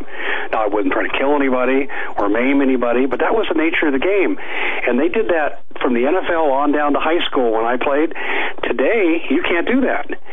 And the chop block was part of football. They've now taken that out. And baseball, I hit 2 home runs in my baseball career. It tells you how good I wasn't. And both times I came up to bat. After that, I got thrown at. One time I got hit in the head, right on the helmet. And you know what? I didn't rush the mound with my baseball bat in hand wanting to beat the pitcher up. I just pulled myself up and kind of shook off the cobwebs and walked down to first base. Today, you throw the pitcher out for that. And then in football, when you used to score a touchdown, you could dance around and have a little bit of fun. Not be an idiot, but enjoy the moment. I mean, it was a special moment. Or if you dunked a basketball, you get to celebrate going down the other end. Today, it's a technical foul. In football, if you celebrate in the end zone, it's an unsportsmanlike conduct. Basketball used to be incredibly physical when I played. Today I feel like, gosh, I was in high school, I might have scored 100 points if people couldn't put their hands on me. And we've sissified society. We've taken manliness out of our games. We're trying to create a bunch of metrosexuals. And then we have also taken the fun out of sports. We don't want people to enjoy their activities that much. The individuality, the individual joy. And before you say, well, Dave, why are you focusing on sports when we're talking about the New World Order? Well, I just want you to know that every major league franchise, from football to soccer to baseball to hockey, all of them have pledged their arenas and stadiums to DHS in times of national emergencies. You remember those scenes from the Superdome and Hurricane Katrina? If we go major FEMA camp incarcerations, that's where a lot of people are going to go. That's where the overflow will go, as well as some of these shopping malls that we should probably revisit again in this conversation will go as well, too. When we look at society, Doug, and the one thing about getting older is you've got the advantage of perspective over a historical period of time. We have taken joy out of our society. We've certainly taken Christ out of our society. We've taken manliness out of our society. Why? Because it adds up to mindless compliance. And there it is. Bend over and take it. Not only that, enjoy it. That's and I don't want to be crude. Yeah, right. But we have a lot of people wanting to know if they could borrow $1,500 in cash from you. I'm one of those people too. Yeah. I'm sorry that money was spent. And we also want to know if If in case you don't know what we're talking about, folks, and another topic, and the CommonSenseShow.com is Dave Hodges' website. A funny thing happened to Dave Hodges on the way to a very controversial topic, and of course, he writes in his stellar website where he stopped at Bank of America, wanted to withdraw $1,500, and basically said, well, I mean, if you want to tell the story, go ahead, because I think I get a discount when I use cash for certain payments.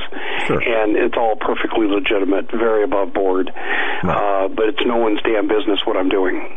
Right. And so I'm in the teller line, and they ask me, and I said, this doesn't meet the CTR requirements. You do not have a need to know, and it's none of your business. And CTR is a cash transaction report that if you withdraw $10,000 from the bank, you're required to fill out a CTR report. And if your bank doesn't have you do it, and I had people write to me say, my bank doesn't have me do it, and I took out $15,000. Your bank broke the federal law. Okay, it's a CTR report requirement. And they don't like what they see. They then file an SAR, which is a suspicious activity report with the IRS, saying, we think you might have a money launderer, drug dealer, whatever here, so you might want to check this guy out. Well, I'm not putting my name on any list for $1,500 because I didn't meet the threshold and the criteria. I don't need to draw that kind of attention. And they can't do an SAR without a CTR. They'll just refuse to give you the money. Okay, so I was not about to put myself in a potential SAR situation, have my accounts frozen, people showing up at my house, and so forth. So to hell with that. And she went and got her teller. And, we kind of went around the tree and do what dogs do when they go around trees. And I eventually told him, I said, you got 5 minutes to give me my money, or I'll be back here tomorrow and my money will go to where I house my business account in a credit union. People say, Dave, why don't you have a credit union? I do. I have two of them. But I also don't put all my eggs in one basket, folks. And if you were smart, I don't keep all my money in the bank. I've got precious metals. I've got survival supplies. I keep enough in to transact my businesses. But I don't keep all my money in one bank. I think that's foolish because history shows all banks don't go broke on the same day at the same time. They might this time, but in the past, they have not. So then you kind of find out who's open. At least you can get some of your money out because that bank holiday is coming. And it says something, too, about how cash-strapped this bank was because the VP comes out and starts telling me how he can shut down my account and this and that and the other. And then I gave him you don't know who I am, do you? I have over 2 million people who have contact with my work during the course of a week. At least that's from a PR firm that wanted to buy my website from me. That's what they told me. Their numbers told them. And I just said, so, we can decide how messy and how ugly we want this to be. And I said, but I ain't signing any for them because I've broken no law and I've not approached your threshold of CTR reports. And then I turned that article into a how to get your money out of the bank. You're going to buy precious metals, pay for it out of your money. That way you don't have to mess with the feds. And they don't have to give you your money, by the way. There was a court decision, I believe out of federal court out of Chicago that said that, I think it was 2011, 2012, they said when you deposit your money in the bank, it belongs to the bank. That's right. You're giving a gift to the bank when you put your money in the bank. And people need to realize that. And that's why I tell people, do not do automatic deposit if you can avoid it. We've got some automatic deposits that we engage in, and I need to extricate myself from these because that way you go up to cash your check, you keep a lot of your cash. There's nothing they can do about that. They get the whole thing. They decide if and when you get it back. And I'll tell you why people should be concerned. In November 10th of 2014, Janet Yellen and other officials like Jack Lew, Secretary of Treasury, went to London, worked with a bunch of people over there on international bank failures of the major banks. That was November 10th. That by itself didn't get my full attention until November 20th, when they had the G20 conference in Brisbane, Australia, and they said, we're going to kind of reorder how we do money. First of all, when you go back to your home nations, make sure they pass laws that say that when you put your money in the bank, it's really not bank, you're a secured creditor. That's it. And by the way, the people who have credit swap derivatives debt, they get paid off first, you get paid off last. And when you consider the fact that the FDIC that insures our money only has 1.2% of the money on hand, to compensate people. When the banks fail, folks, you are not going to see a dime. Forget bail-ins and negative interest rates and the haircut as they speak about. You are losing everything when this goes down. And you can take that to the bank, pun intended. So that's how I took my experience and turned it into an information article to tell people how to deal with their bank. You walk in and you say, well, I'm not going to worry about taking out $10,000. I'll just take out $8,000 for 5 months. Well, that's another violation of federal law. That's called structuring. Right. And what that means is that you're trying to get around the $10,000 report requirement on the CTR, and the feds will come and get you. They will seize everything you own if they catch you doing that. And the fine is $100,000 and 5 years in prison. Yeah, they don't take lightly to that. I was kind of kidding around. Well, I shouldn't say kidding around. I was wanting to see if I could. I wanted to see what if I could get money out of the bank and how much. I went into a branch I don't usually deal with, so the tellers don't know me. And I said, I went up to one of the tellers and I said, you know, what do I need to do if I want to withdraw? And I use this figure, $7,500 in cash. And she said, you want to withdraw $7,500 in cash? I said, no. I mean, if I wrote a check, could I, have my $7,500 in cash? And she never asked me if I had $7,500 in the account. I don't. But she said, well, you'd have to order it. And I said, order what? She said, the money. And I said, well, why? You're a bank. Well, all of the money is we lend it out into the community. I said, well, yeah, how does that work? But I mean, the bottom line is I did not write a check for saying, but and I got a question. Is that close? I mean, they don't have. Well, here's why you got the answer you did, and I doubt that your teller knew this. But the banks are allowed to work on what's called fractional reserve banking, which means for every dollar that crosses an account that we deposit, they can loan out way above that. And usually it's a 9-to-1 ratio, although I've even heard of it being as high as 100-to-1 in some cases for certain kinds of loans. So let's say you put $1 in the bank has been able to create 9 computer digits that represent $1, and they put that out into the community. So if you come in and you take out $1 from the bank, you're really taking out $9. Right. Yeah, exactly. That's why they're so sensitive. But also, too, now, with the credit swap derivatives debt, well, see, let's back up. When we had the credit swap derivatives that led to the bailouts, in fact, everyone needs to see that movie, what's it called, The Big Short? Everybody needs to go see that movie and pay attention to the last 30 seconds where the censors wouldn't let them verbalize the warnings about what's lying ahead. They had to put it into print right at the end of the movie. I'm sure that was the work of the censors. They go see The Big Short. I also know it's now out on the TV movie channels because I saw that when I was strolling the other day through the channels. When the credit swap derivatives caused our economy to buckle, and it led to, quote, the need for the bailouts, that basically destroyed the cash supply, because what they did when they did the credit swap derivatives, they had to have, by the laws of the stock market, the Securities and Exchange Commission, they had to have the banks underwrite the credit swap derivatives. So in other words, they had to have a guarantee of someone who would back this up. So whether it was Merrill Lynch or B of A or Wells Fargo, well, let me give you a figure. The Federal Reserve has guaranteed B of A to be backed up for $78 trillion on credit swap derivatives. In other words, if they buckle because of it, we got to pick up the tab. And I think it's around $75 trillion for Wells Fargo. This happened around 5 or 6 years ago. Now, what's really telling about this is that there's not $78 trillion of cash in the economy. Now, on computers there is, but real hardcore assets in the country, do you know it's estimated, and I've written about this many times, the entire GDP of the planet is estimated to be under $80 trillion. Real hard assets, not these computer digits that are made up on top of computer digits, with fractional reserve banking. We can't cover that debt, no matter how hard we want to try. And B of A and Wells Fargo are the two biggest ones that are backed up by the U.S. taxpayer, courtesy of the Federal Reserve getting Congress to go along with them. People say, Dave, how do you say the economy is going to fail? I think I just told you one of the major ways it probably is likely to fail. When B of A can no longer meet its debt obligations, and when they're harassing yours truly over $1,500, that becomes a big problem. That's a huge problem. When their biggest sources of revenue are laundering drug cartel money and overdraft fees and bank fees. Oh yeah. This is why they're nickel and diming everyone in the banks. What is it? We have a $200 trillion credit card debt now. Oh yeah. Yeah, what's going to be the straw that breaks the camel's back?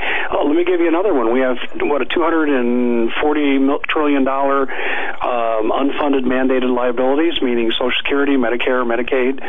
How are we going to meet those obligations? You start adding this up, a couple $100 trillion here and a couple $100 trillion there. You got some pretty serious money going on. And then the credit swap derivatives. Hold on to your hat, folks.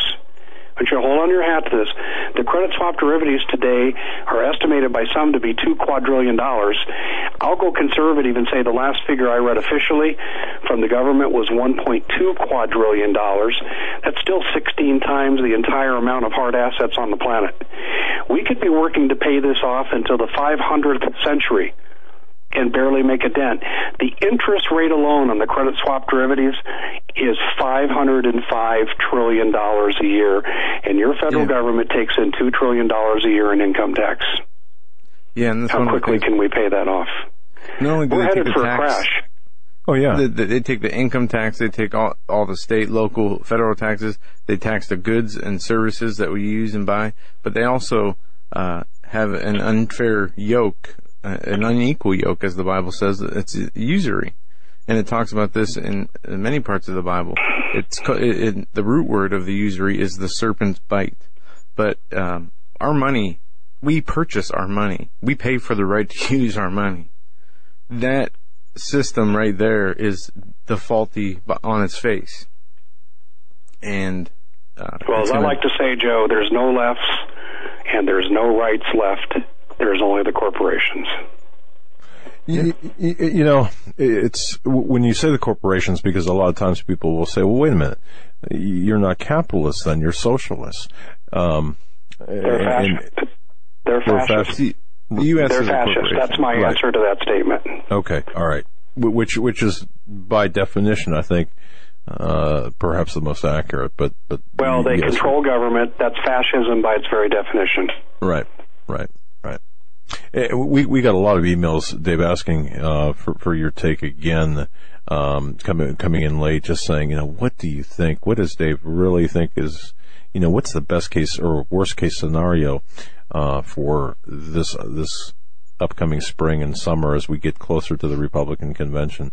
But you don't have high hopes for things coming into as we progress toward the convention, do you? No. Trump has served his purpose. God bless him for that, and I mean that sincerely. If he's sincere, and I believe he is now. I didn't believe him at first, but he's got so many forces lining up against him. I don't see how this could all be orchestrated. Too many cast of characters to manipulate at the same time. And so Donald Trump is waking up America, and Americans will continue the task because we've reached critical mass. So we owe Donald Trump a debt of gratitude. I hope he survives. And I hope he's able to live out his life in a peaceful and rewarding fashion for the service he's provided for his country. And to some degree, I extend that to Bernie Sanders, too. Although I totally reject his solutions to things, I don't think you can get by running government with a printing press in your basement, and that's what Bernie would need. But Bernie has done a wonderful job identifying a lot of the corruption in government as it relates to the corporations. And what we see is the power elite in the world, the 150 to 300 men that run the world. They manifest their power through the banks and the corporations. And this is why I keep coming back to talking about corporations, because they're the visible entity that we can actually see what they're doing to us to understand. It's hard to understand the smoke-filled room filled with bankers saying, we're going to depopulate and wreck the food and do mind control and all this stuff. You're really kind of on shaky ground when you get out there, because that's where the charges of conspiracy theorists get thrown back at me, fear porn, doom and gloom. But when you talk about the corporations, their actions are visible for all to see. There is no controversy when we talk about it. All you have to do is pay attention and click on the blue hypertext links on the articles, and you'll see all the proof you need. what do I see coming this spring? More of the same. The rhetoric will increase against Trump, but I don't see anything major.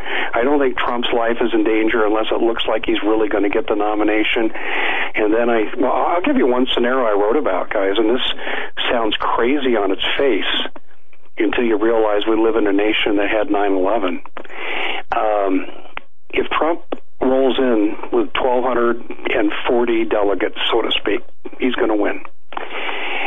Gee, we've got 50 ISIS terrorist cells in the country, according to the FBI director last July 4th. How about flying a plane with high explosives into that Cleveland Convention Center and killing off most of the Republican leadership, and they get their girl, Hillary Clinton, waltzing into the White House. Now, what a horrible thing for me to suggest, and I realize that. I certainly pray this does not happen. I look to solve problems through nonviolent means, being a Christian, but you also have to have the ability that when I used to coach college basketball games, I had to put myself in the position of the other coach and try to read his mind and try to anticipate how he was going to counter what we were going to do. And I've tried to do the same thing with the globalists here running the Republican Party. What could they possibly do? If they're willing to wreck their party, if they're going to tell the American people on national TV on multiple occasions, your vote means nothing, and if Trump doesn't get the election and he was the leader going in, they've wrecked the Republican Party. The Republican Party is history. It might never come back.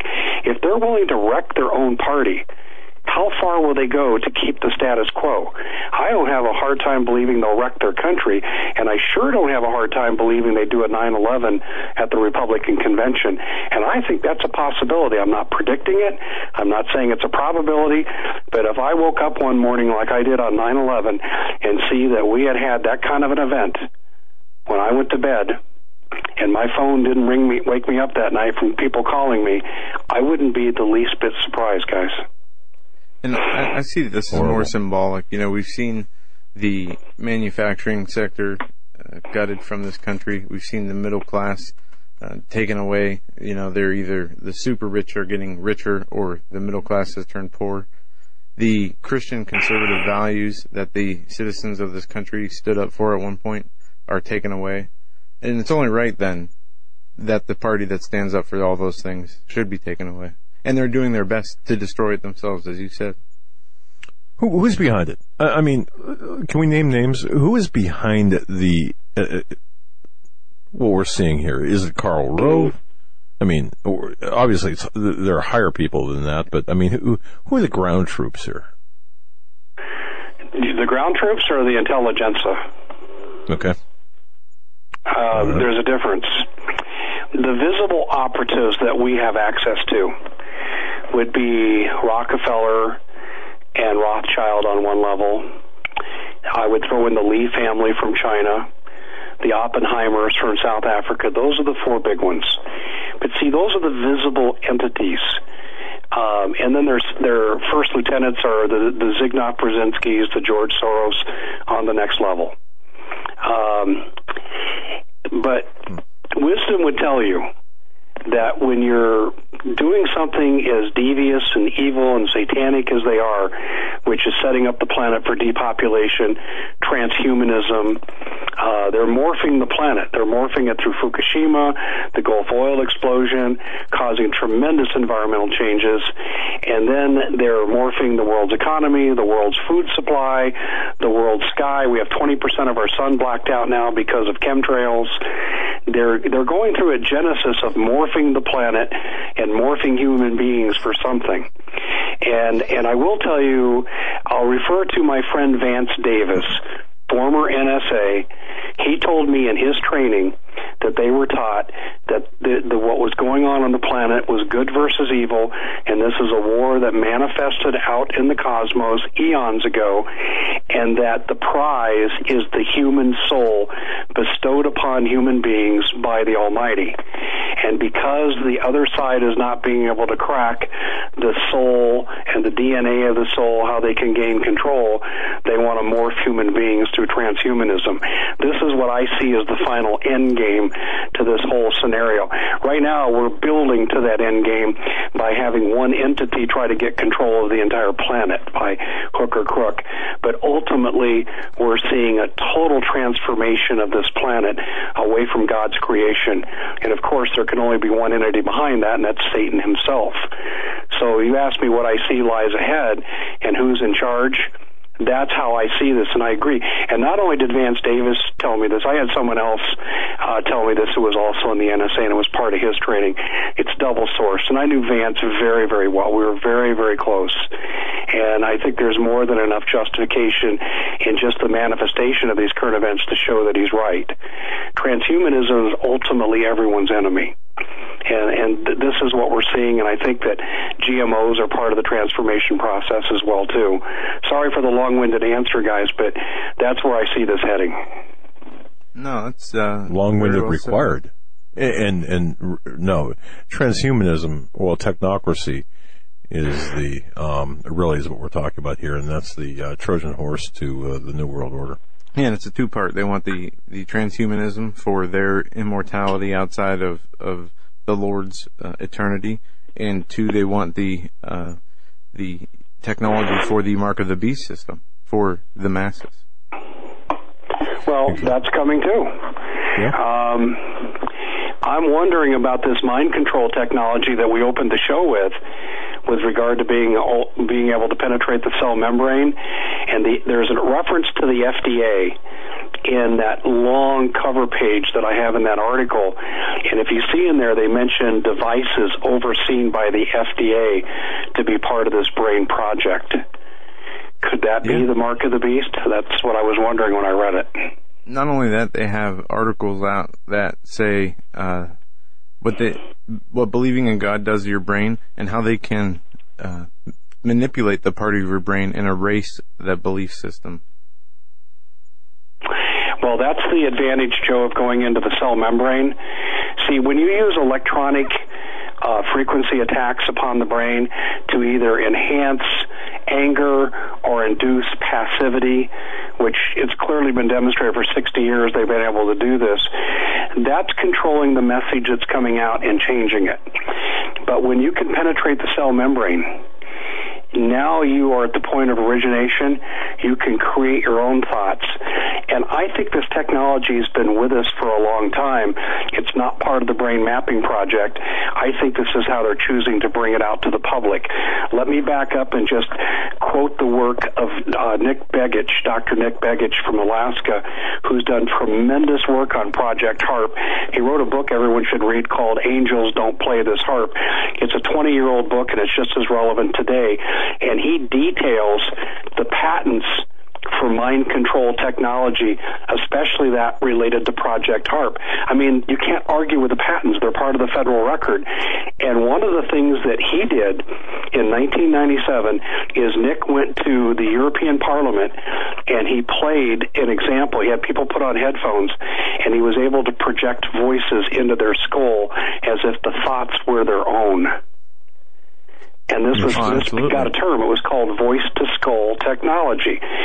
And the patent for that, I believe, was held by Eastman Kodak. Don't quote me on that. I'd have to go back and look in my book that Nick sent me. But I believe that's where it came from. But it was a patented resource. And so we've had the ability to implant thoughts in people's heads and make them believe their own for almost 20 years, as demonstrated by Nick Begich. The European Parliament promptly passed a resolution outlining the process. Doesn't mean that they're going to follow it, and how would you know if they would, since it's covert mind control? But I think the brain mapping project is merely the vehicle they're using to expose this technology because it's been in existence longer than 20 years. Yeah, the Lucius Trust, Alice Bailey, wrote about this, the electric bridge. Then there's a website called the Electric Bridge site.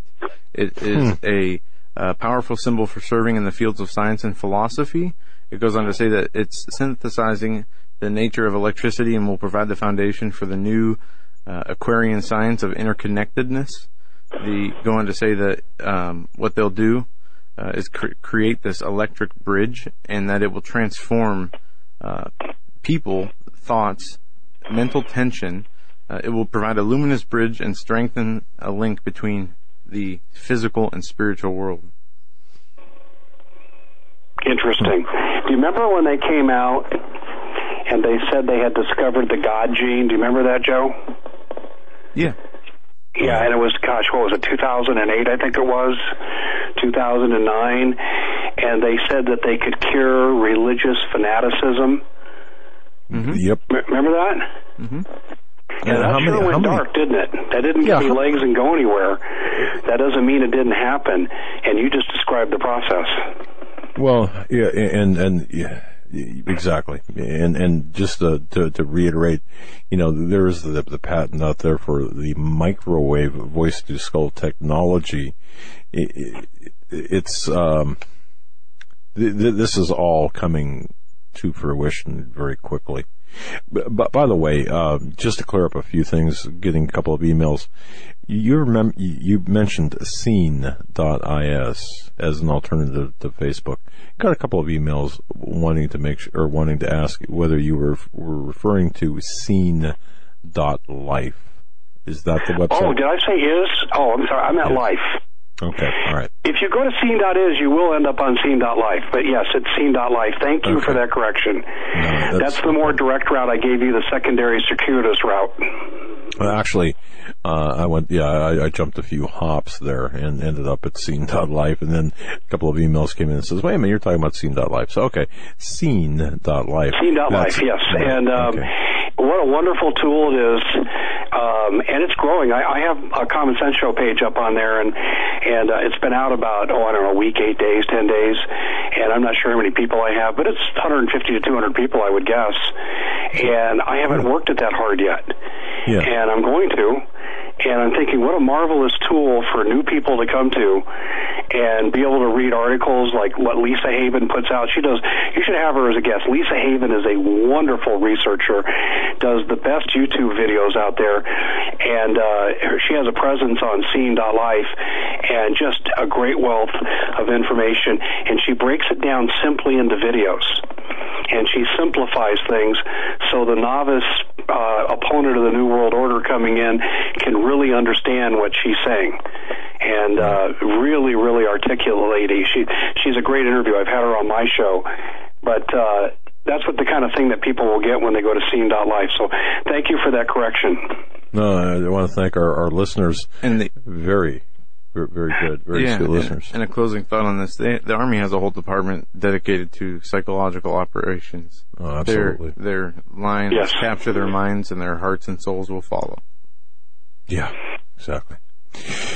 Well, I just choose to follow one, and that's the Almighty from above who continues to watch out for me. And I pray that we can bring enough people back to Christ that God will stop turning his back on our nation, because we deserve it after killing 60 million babies. And I pray that God will once again bestow his blessings upon our nation. But we've got to take the first step now. We've got to show God we're worthy, because we're no better than Sodom and Gomorrah. You think we have a chance? As long as you've got God on your side, you can do anything. Mm-hmm. But we have to act like Christians in the true sense of the word. And that means breaking away from your church and the clergy response team, FEMA-controlled pastors in their tax-exempt churches. Go to home Bible studies. Do it with your family. God doesn't measure if you're in a church to worship him. God measures what's in every individual's heart. And if people will come back to their true roots of Christianity, read the Bible, practice what you preach, God will return and protect this nation as he always has. Amen, brother. You've been a very gracious guest with your time. Thank you so much. I love your articles. I was telling Dave off air that I've downloaded, I think, pretty much almost half of his articles on his website. What a tremendous, vast database of knowledge. And you're to be commended for your research, your investigation, for your sources. It's always good to have you. Folks, thecommonsenseshow.com, thecommonsenseshow.com. And by the way, welcome to the YouTube world. It's great to have you. Nice to be here. Yeah. This is great. So make sure you go to thecommonsenseshow.com and also support Dave Hodges by supporting his advertisers as well as supporting him directly. Subscribe to the station. It's not free. Thanks, guys. Always a pleasure to be with you on this great network called Global Star. You guys have a great show. You're so well respected, and it's always the highlight of my day when I get to come on. No, thank you so much, Dave. You're very gracious. God bless you, my friend. Until next time, Dave Hodges. Folks, we're going to be right back. Stay with us with Stan Deyo coming up. This is the Global Star Radio Network. Look at your city, town, or its people the same way ever again. Stained by Blood, a murder investigation based upon a true story by private investigator Douglas J. Hagmann. Using the character Mark Stiles, Hagmann takes you on a journey behind the scenes where the homicide becomes secondary to an underworld of satanic ritual abuse, child abduction, and even mind-controlled experimentation. A world dismissed as conspiracy by those who want to keep its secrets hidden, exposing the dangers, denials, and deceptions. For 5 years, a brutal killer remained on the loose, free to kill again. As Mark struggles to navigate the maze of bizarre twists and untangle a web of deeply hidden secrets kept by some of the most powerful and influential people in his community and beyond. You may never look at your city, town, or its people the same way ever again. Stained by Blood. Order your copy of this engaging novel today at HagmannandHagmann.com and click on the link. Stained by Blood.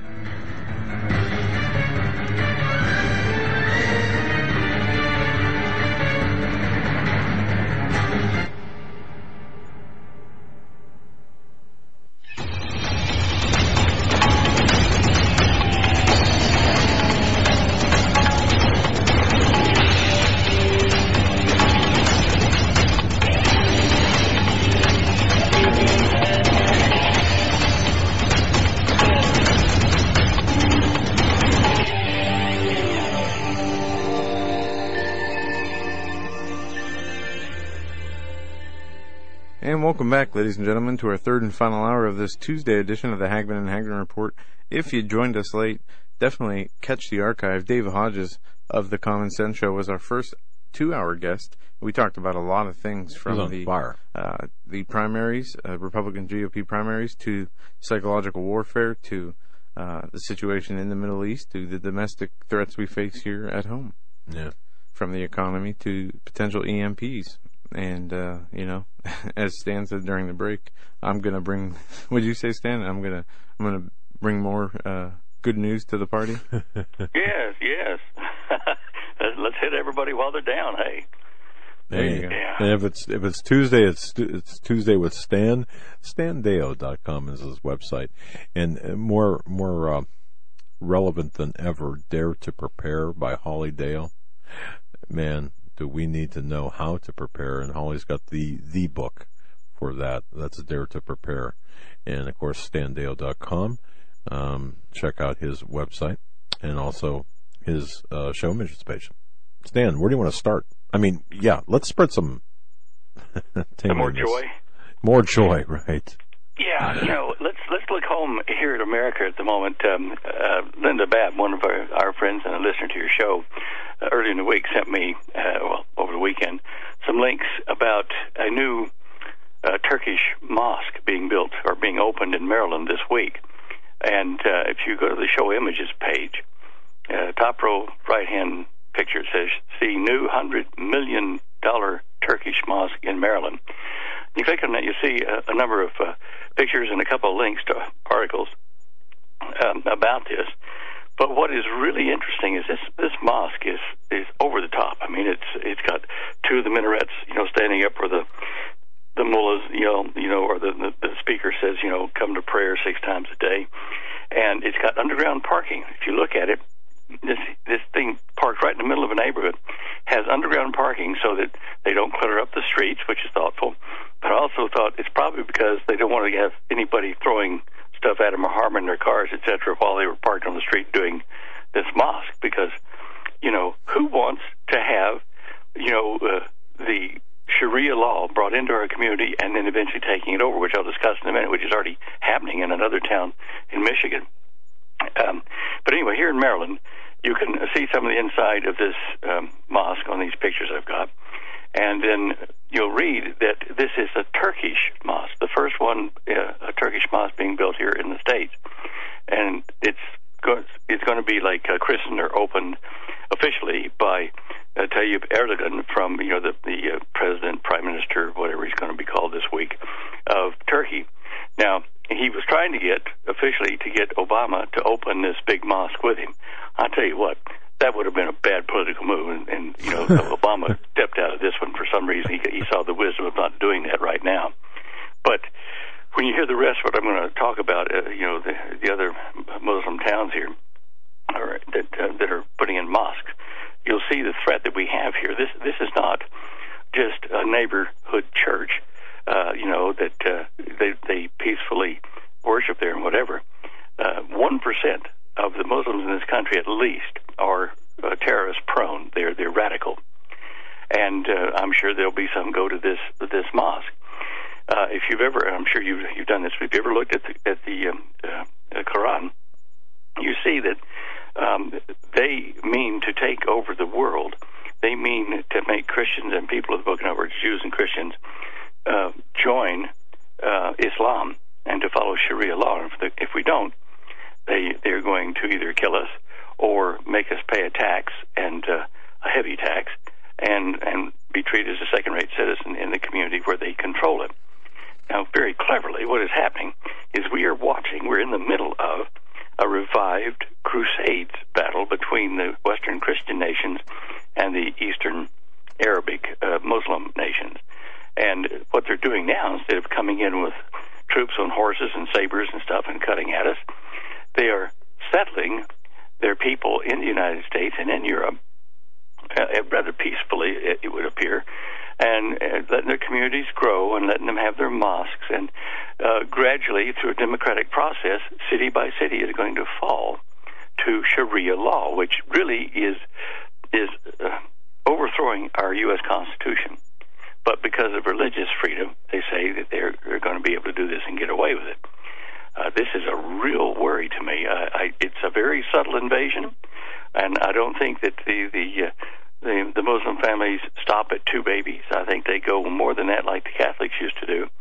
Have 6, 7, 8, 10 children to rapidly, over a generation or two, repopulate the area where they are with children that are Islamic and follow the Sharia law. Now go back over into the show images page, and there's a town called Hamtramck, and it's in kind of in the middle of Detroit. Detroit surrounds it, and it's a small little town of 20,000 people.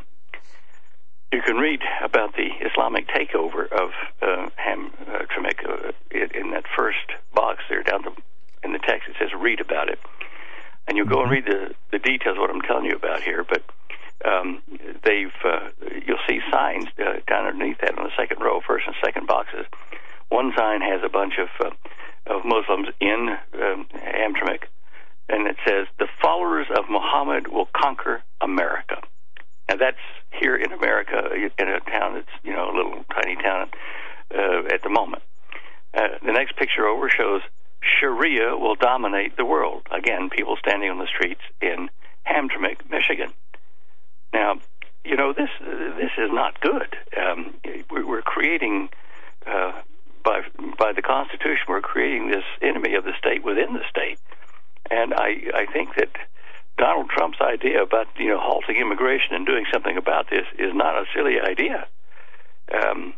We have to stand up and put them back in their place and stop this stuff. We're allowing legally people who want to overthrow our government to come in and plant mosques in communities and start declaring a Sharia law. Now, in this little town here, for the first time, they've now got a majority rule of the town council that's a Muslim council now. I think they've got 4 out of 6 positions that are Muslims. And, if Islam was not dedicated to the overthrow of Christians and our way of life, it'd be a different story for me. I know there are a lot of very, normal, Islam Muslims here in the country, very normal people. You can be friends with and all that kind of stuff. But there's that element that goes to the letter of the law within the Quran, which they use to justify, terrorist attacks on our country and other countries in the Western nations. This town used to be, I think it was something like 40% Polish Catholic, and when the article said 40, Holly said 90, but anyway, at some point in time, they've now reduced it down to about 15% of the people that were originally there, that were Polish. They're aging because their children and stuff are moving out because nobody wants to stay there. I mean, there are business owners who are within 500 feet of one of the four mosques there, and they can't maintain a liquor license because the new council says, no, you're too close to a mosque, so you can't have a liquor license. You'll have to sell or move or do something. So it's already starting to take over, and I just, Dearborn's the same way. If you look at the show images page there's a second row on the right-hand side there's the Islamic Center of America in Dearborn, Michigan. You click on that and see that big picture of that. These guys are serious business. They're spending lots of dollars to build these big Islamic centers, and these are plants. These are areas where terrorists can breed, and I hate to say it, but that's what we're faced with.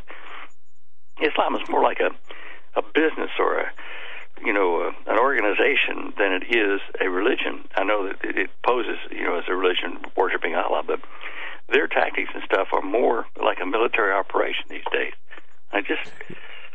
It worries me. We, Stan, we investigated a number of Islamic centers, especially in Buffalo, New York, in Binghamton, but from Binghamton to Olean, upstate New York to Buffalo, New York, to the group the Lac 106.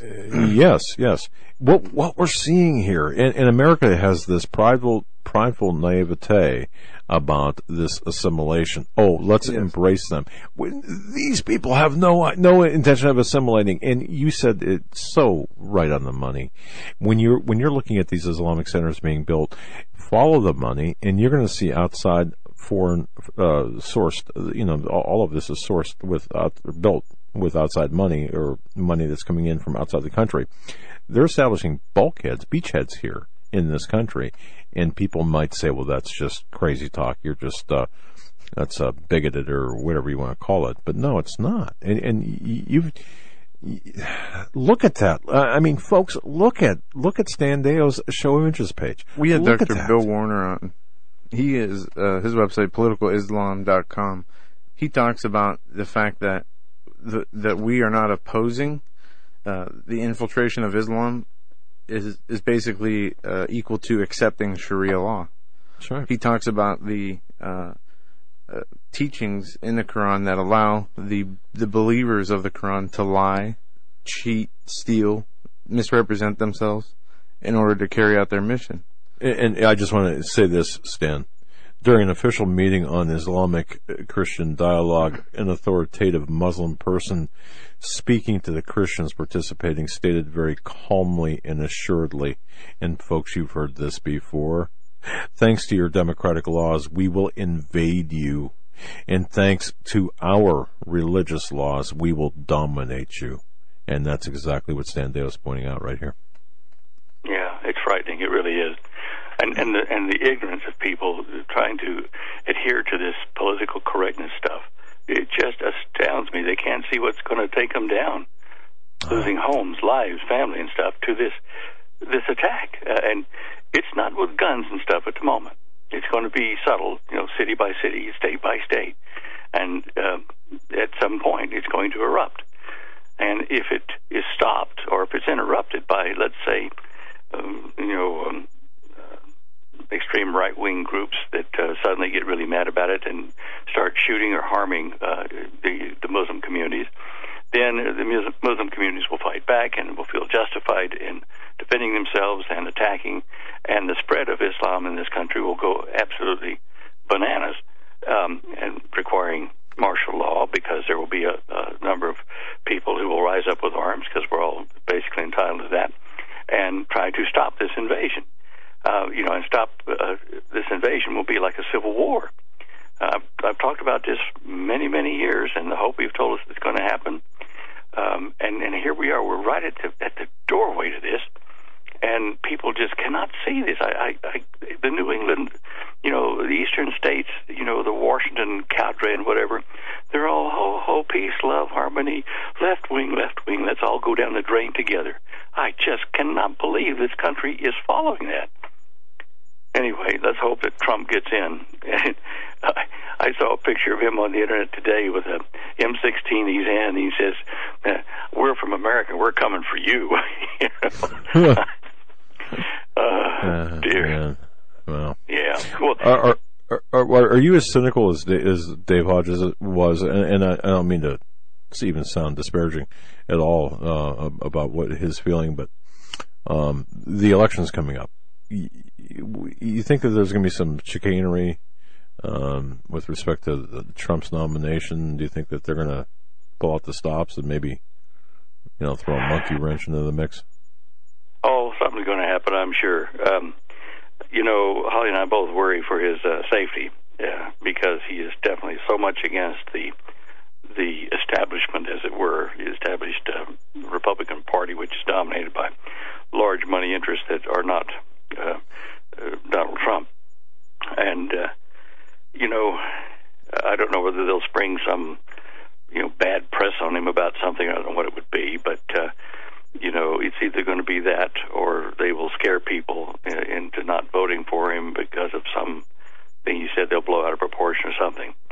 But let's hope he doesn't get hurt, between now and physically. They've spent over $500 million in negative ad campaigns on Trump in the primary season so far, and his base has only grown. So I think they're going to have to change tactics. Yeah, and I'm worried about what that's going to entail. I do worry for the man. He speaks what we think, and I would hope that when he gets into office, he'd be able to accomplish at least half, maybe three-quarters of what he wants to do. But remember, just being in the office doesn't clear the pathway of everything you want to do. You've still got to deal with the House and the Senate and Supreme Court in some cases, I'm sure. Yeah, man, I'll tell you. You're looking at this. I look at, and I said this last week. Perhaps I even said it to you. I'm not sure, but I look at this election cycle and this political landscape we're in, this geopolitical landscape we're in. In one way, I look at it and it looks like 1968, and I look at it from another angle, it looks like 1930s Nazi Germany, pre-war Germany, that is. Yeah. I can't, it's such a nebulous thing. I can't put my finger on what we're looking at here, except it's not normal. That much I know. Yeah. We're approaching the point where they're going to force, civil disobedience across the country, civil war. It's just coming to a head, and you talk about cynicism about this election. As we've said, you and I, many times, are we going to get to have an election? Yeah. That's another thing to throw into the mix of all this worry. Sure. Well,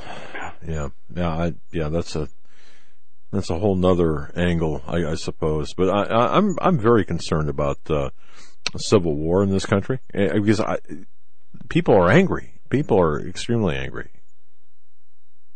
I know they are. I've just got to reset my computer here. It's got a virus or something. Just screen's gone all crummy on me. Well, that's what you get for tuning in to the Hagmann and Hagmann Reporter, connecting up with us. Well, in the meantime, you've got, again, your show images. Sharia will dominate the world in Hamtramck, Michigan, the Islamic Center, Dearborn, the Islamic Center. We were talking off here, remember, about NATO and Turkey's position in NATO. Yes. NATO is really kind of causing grief to NATO militarily, and NATO depends on Turkey for some of its actions in the Middle East. And, there's a big question being asked now whether Turkey should be asked to leave NATO, but there's been no provision made in the NATO agreement for dismissing, a member. Right. Well, not that I know of anyway. And so we're looking at a situation where Turkey is fomenting trouble on their border there with that strip of land where ISIS controls it and ships arms back and forth to Iran and various other places.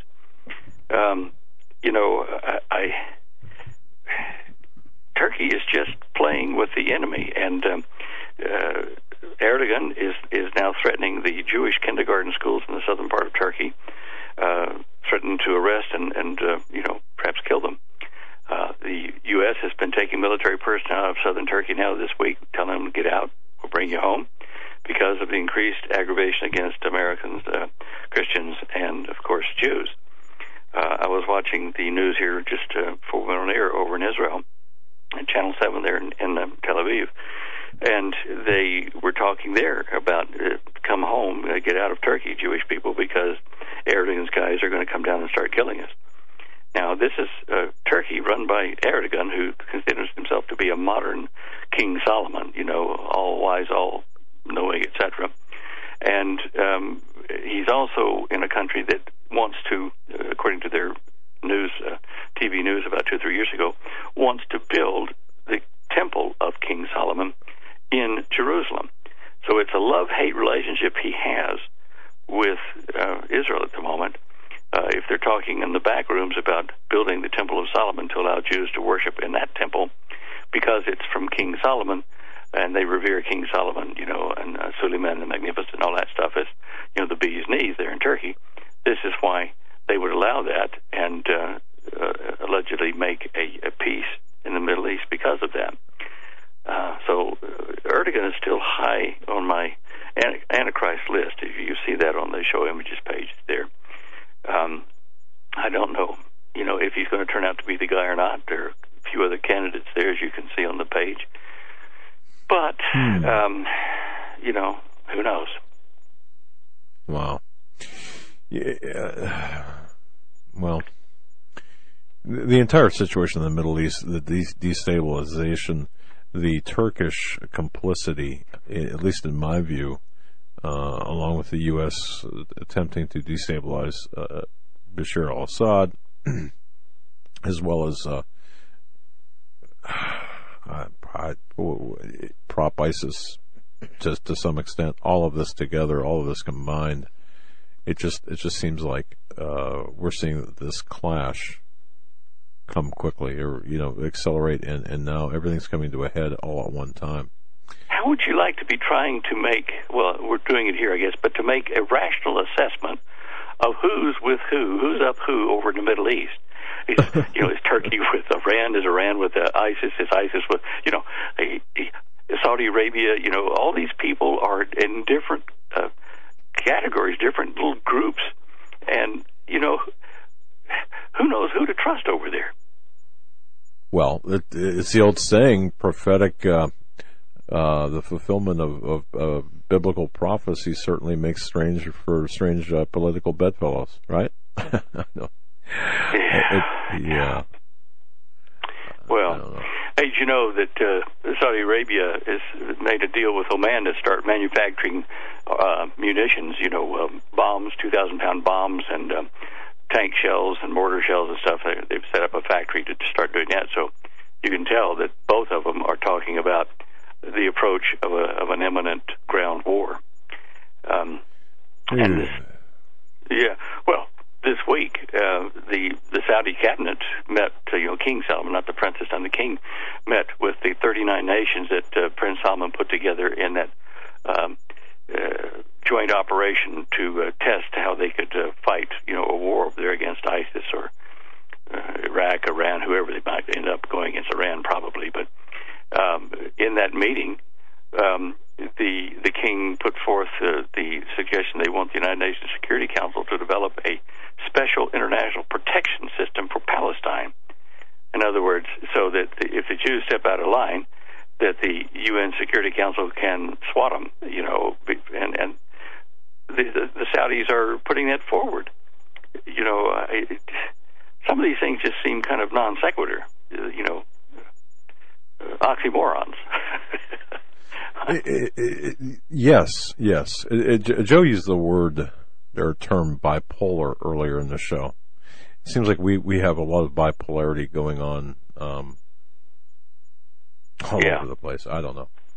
Yeah, and that could switch at the drop of a hat. these alliances, when you get 39 nations together, and there are mixed brands of Islam in these various nations, one might get mad against the other while they're in the field, or stop supporting a flank, or how do you control an army of so many diverse cultures in a confrontation? I just don't understand what they're doing here. Anyway, that's a good point. And as I remember listening to you again back in the 90s, Art Bell, and would you have envisioned this back in the 90s where we're at right now? Someday I would have, but not as quickly, I guess. It seems quick to those of us that are older and time passes quicker, but for a young person, if you wait from, say, 96 when Art Bell and I were talking about that to now, it's 20 years. That's, almost the entire lifetime of, young people up to age 20 now. They might think, well, it's a long time away. Things take a long time because time passes slower for them, which is another interesting point in physics, but we'll get to that some other time. The Hopi visit that Holly and I made in 96, and I think in 97, we made some in the 2000s as well, but back in the time when I was talking with Art, the Hopi did tell us, on top of a mesa there, he said to me, look, you are going to have a multifaceted civil war break out in North America here in the United States, and it will cause the demise of the United States. There will be such a number of issues and fighting that Russia and China and one Arab nation will invade the United States. I think the Arab guy they were talking about is going to wear the red cloak or something. I don't know. It's in Hopi legends, but at any rate, they said then that expect this, and it will destroy America. The war will certainly make the most of America land-wise uninhabitable, and there will be survival groups that will join with the Hopi and some of the Navajo and other of the original people of North America to form a new nation in, I think, the Four Corners and up into Colorado. Actually, I've traced the path that they would take. And one of the shows we did, I did mention that, and I put a graph up showing when, according to Hopi prophecy, when the water comes up to the shorelines or to where they have to go between the three mesas by boat, that they will leave that area then, because the fighting and stuff in the United States will have stopped, and that's when they will go by land in between all the water that's around them up to the Four Corners in Colorado and start that new nation of man. Boy. Wow. Anyway. Such happy thoughts on a Tuesday. Well, Art and I talked about it, a long time ago. In fact, if you want to see the path I put in there, go to my show images page and go down, about almost to the bottom, 3 rows from the bottom on the right. You'll see USA and Hopi Mesa's sea level rises. And there are a couple of issues whether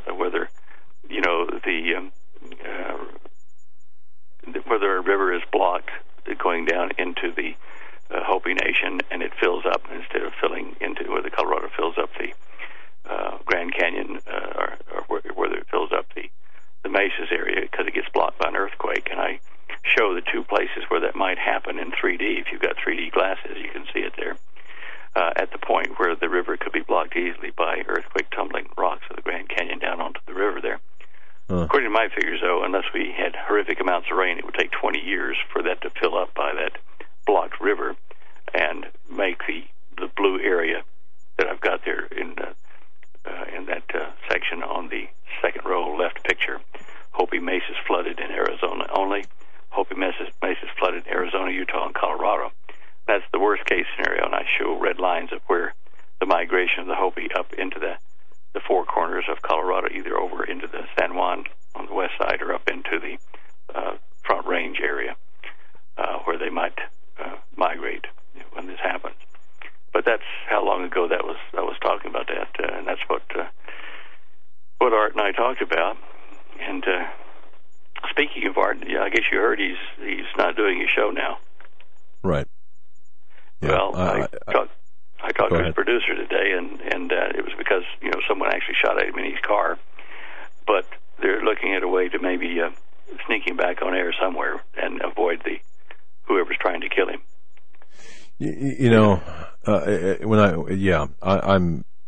We're Stan, we're seeing an increase, and we're going to have people say, "Oh, this is just BS," and here we go again. It's just all made up. But I've seen a marked increase in the number of threats and the number of incidents taking place with I don't want to limit it to talk show hosts, but the people talking about unpopular topics, whether it's Art Bell or others, and it's disconcerting to me. I just wanted to let you know that I've in the past, since today's Tuesday, so in the past 24 hours, actually 48, I've actually spoken to 3 different individuals in the alternative media who are very concerned over what's going on. Really? Yeah, I have. I hadn't heard that. What are they, death threats or just some other kind of threat? Boy, without getting into a lot of detail, one was actually not unlike what Art Bell went through in terms of some shooting going on, and that's that one. Another one was harassment criminal harassment, I would describe. And I don't want to mention these people on air because no, don't. I didn't mean for that. But it just seems like the closer. Well, I don't know. I get very tongue-tied when I talk about this, but only because you can't say too much, because then it breeds these idiots that the copycat kind of things, and but it's crazy. I mean, go for it. When we were at the Dallas conference, okay, and I think we know where these threats came from. Just real briefly, I mean, we had threats to the speakers there, and I look at this and I'm thinking, why? Why? Were they delivered by phone or in person or letters or email or what? By phone, by phone, by telephone, and yeah, I mean that I suppose is a story in and of itself. But regardless of that, what is why the intimidation factor right now? Why is it getting to the point where people are trying to intimidate the people telling the truth to shut up? I mean, so we must be making a difference then. Can we say that? I think we are making a difference. Oh yeah. What were these people complaining or making the threats there at the Dallas conference? What things were they upset about?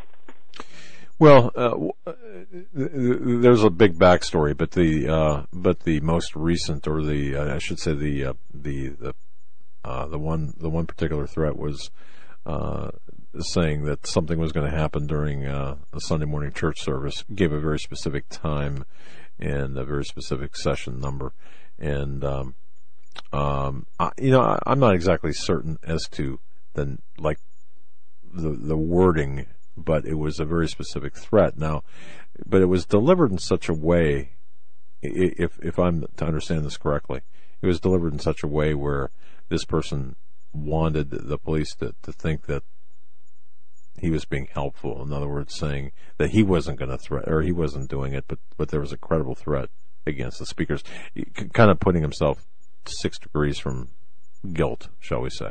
That's my understanding of it, if that makes sense, with from what I know. And I'm not thinking of that, the potential for disruption there. That's kind of what I'm seeing. And especially those people too, Stan, who talk about salvation, with the message of salvation. And even, I was talking to somebody who does a lot of protesting, or maybe that's not the right word, objecting to abortions, going to abort. And the hostility that they're facing is on the rise. People, rather than just yell at them, are throwing garbage at them. And I know that's always been around, but it seems to be heightening. So the people are getting a little bit more aggressive, I guess. in this whole thing. Well, they're going to wear the saints out, aren't they? Yeah. They're going to try. Well, that's right. And I think we have to, we can't quit. We have to keep going, pushing forward. So it's just, I look at this and I just wonder, can Christians get their act together and be one, or I don't know, get their act together, support one another enough to really, to fight against the common enemy, and that's evil. The spirit that is in each of us is what bonds us together. What whether we're physically next door to each other or not, and we have to remember that we should pray for the body of believers daily. Yeah. I forget sometimes, but we should do that. And look, we know what our task is, and we don't want to fall short of that, so we still keep talking and witnessing. Our mission here at the Deyo House is to witness to people about the times and the importance of salvation through Jesus, and that's it. Our books that we write, which are few, we do try to put that message there for what the church needs, and you don't need to have church buildings to have fellowship. It's probably hard to find people everywhere in your town to have the same mindset about this, but still, with the internet at the moment, we can fellowship over that, over the radio and shortwave, things like that. Anyway. And fellowship is so important. I just want to add that, there's nothing like rubbing elbows with like-minded people, having the same, to be in the same room with you, Stan, it would be well worth the, trip and time to make it when you're at a conference, because the takeaway from just the fellowship alone is so valuable, so I just want to mention that. Well, thank you for that. I do find it when I go to do lectures that, after you're off the stage and stuff, or in a restaurant nearby in the hotels or something eating, that people will come up and sit down and, you'll be discussing things that you never thought you would, because they have questions on topics or information to share, and it's just a great sharing that people open up to do, when they're not on stage and not worrying about being bugged or whatever. So, it is important, and I know I see people in little groups all over these conferences, in between lectures and at lunch times and after the day is through, gathering together, some of them going home to dinner and fellowship with others there in that town. And this is how the body of believers spreads the information it needs to. Just hang on. It's going to get dark, and it's going to get dark quick, perhaps quicker than we thought, but it's coming. Now, a little bit on space weather. Yes. We've been talking in the past about, these coronal mass ejections and flares and stuff. This is solar cycle 24. It's been a rather meager sunspot cycle, but yet the coronal mass ejections and flares were very busy this time, but they're stopping now. And compared to the last solar cycle of 11 and a half years that started in 2000 and went to about 2009, 10, somewhere in there, it had a double peak. Actually, I think it started at about 1998. But anyway, it had a double peak, high sunspot numbers. And this one has a double peak as well. But the highest sunspot count here is not even, maybe it's halfway to the sunspot count we had in the solar cycle 23, which means that we should be seeing CMEs and flares die off. Having said that, we're still getting today very beautiful aurorae up in the northern hemisphere, auroras as they say here, which is, I guess, okay. But they're very beautiful because of the ion storm coming from a flare that wasn't aimed directly at us, but it was over on the northeast corner of the sun. I saw it occurred yesterday morning sometime early, and we're getting the thrust of it now. But anyway, the solar cycle is supposedly winding down, and it will wind down now until about 2020. So that's 4 years away, and then it will start to climb back up toward solar cycle 25, which would be peaking in about 2027, 2028, somewhere near, maybe 2026, depends. But things are different. The solar cycle is surprisingly low this time, and in spite of the sunspot numbers being low, the flare activity has been what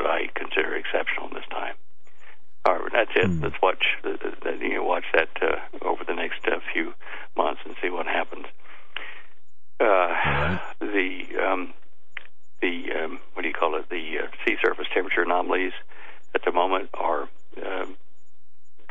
gradually backing off of the El Nino pattern. The west coast of the United States is still warm out over as far as the anomaly, the deviation from the norm. But the drastic situation that I saw, last July and into December is now easing off. So hopefully that will mean our weather returns to some sort of normalcy across the country. When you say normalcy, are you just real quick, define normalcy by the standards you're referring to? Where you have spring occurring at the right time and the right temperature. Little things like that, that affect the food chain.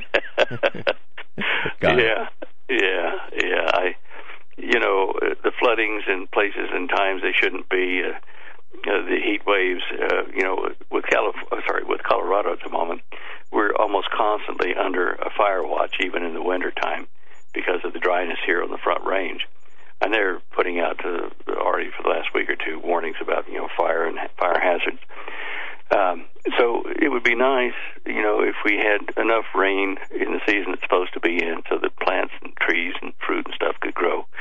California, I'm sure people in California listen to this would say amen to that. Let us have a gentle, constant rain and restore the aquifers. It takes 100 years to restore them, what they've drained out already. So they're going to be very dependent on what falls out of the sky. And if not, there's going to be riots in California. Yeah. Anyway, back over to Israel for a moment.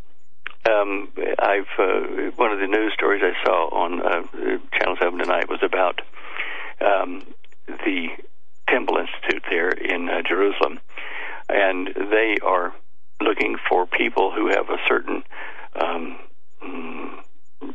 lifestyle, a certain birth status.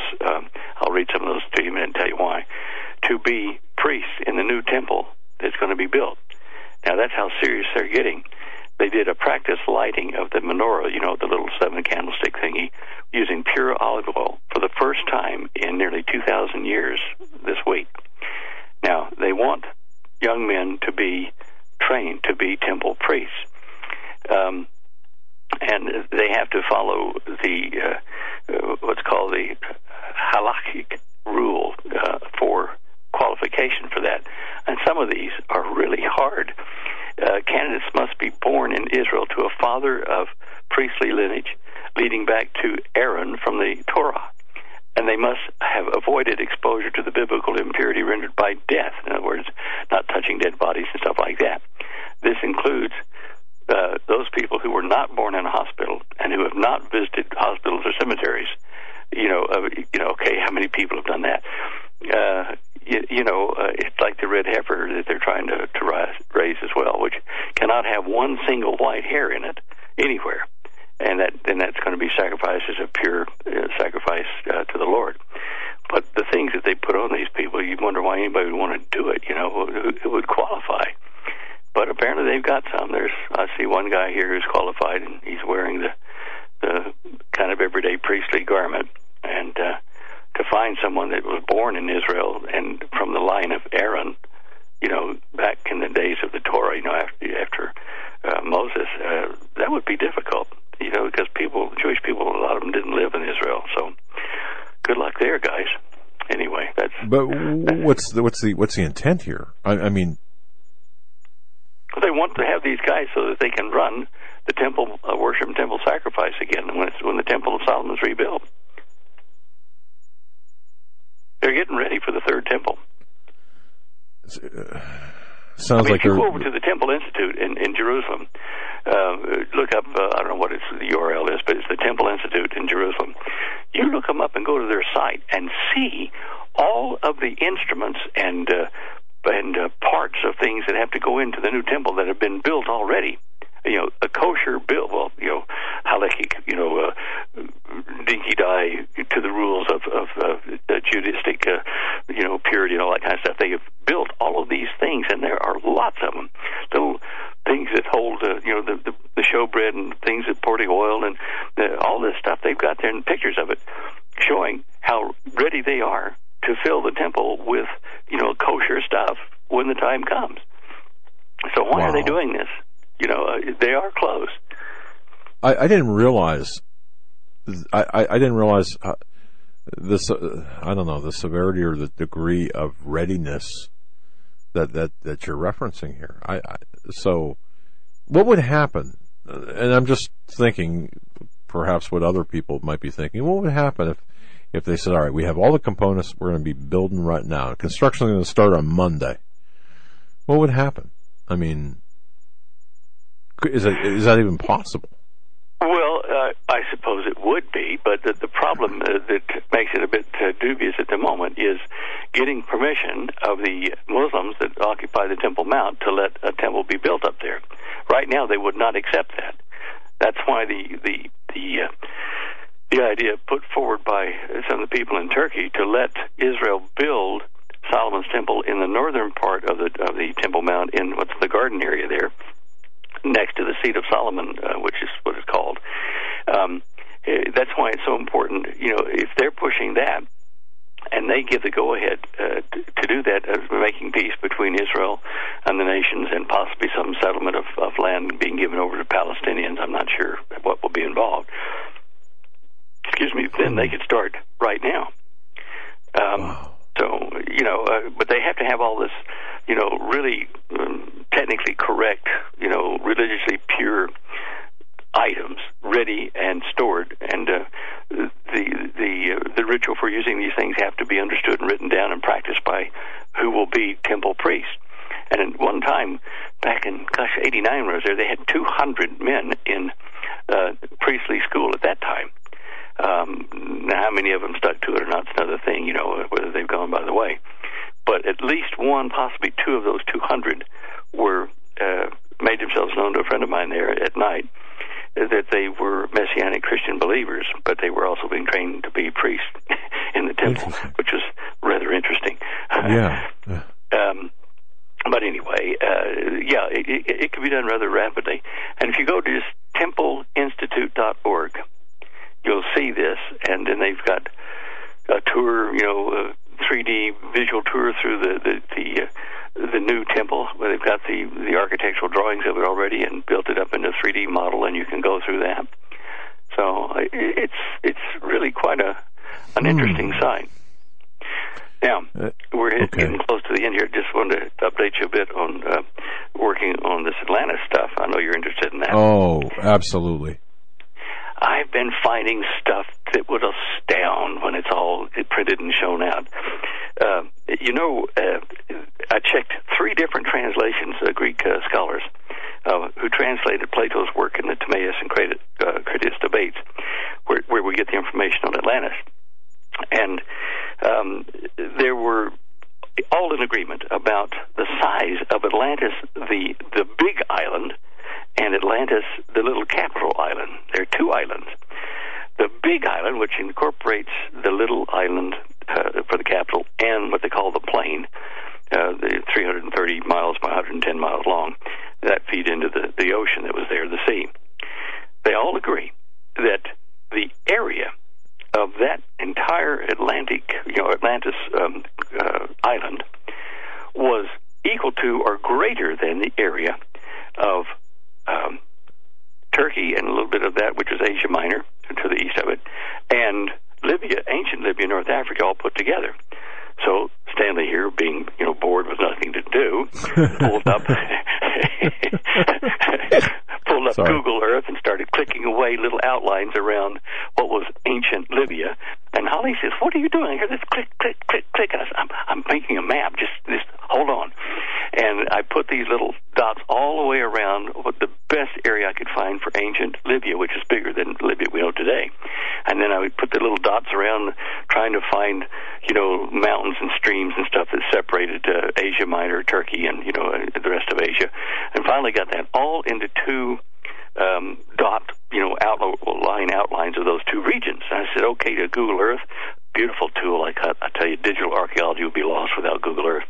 Anyway, I said, okay, what's the area of those 2 put together?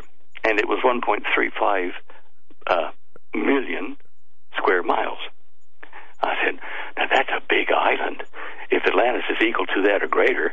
1.35 million. Where am I going to find 1.35 million miles in between those and behind the pillars of Hercules? And I messed around, and suddenly it leapt out at me like gangbusters.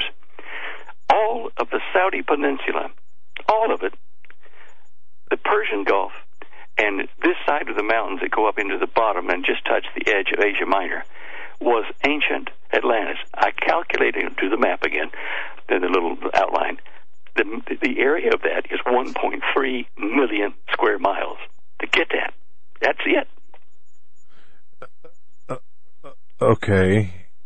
Now, in the Persian Gulf is where the little island is, or was. And right. In that area, after the great flood that washed sand and soot up to 80 and 100 feet deep in the Persian Gulf area, after that,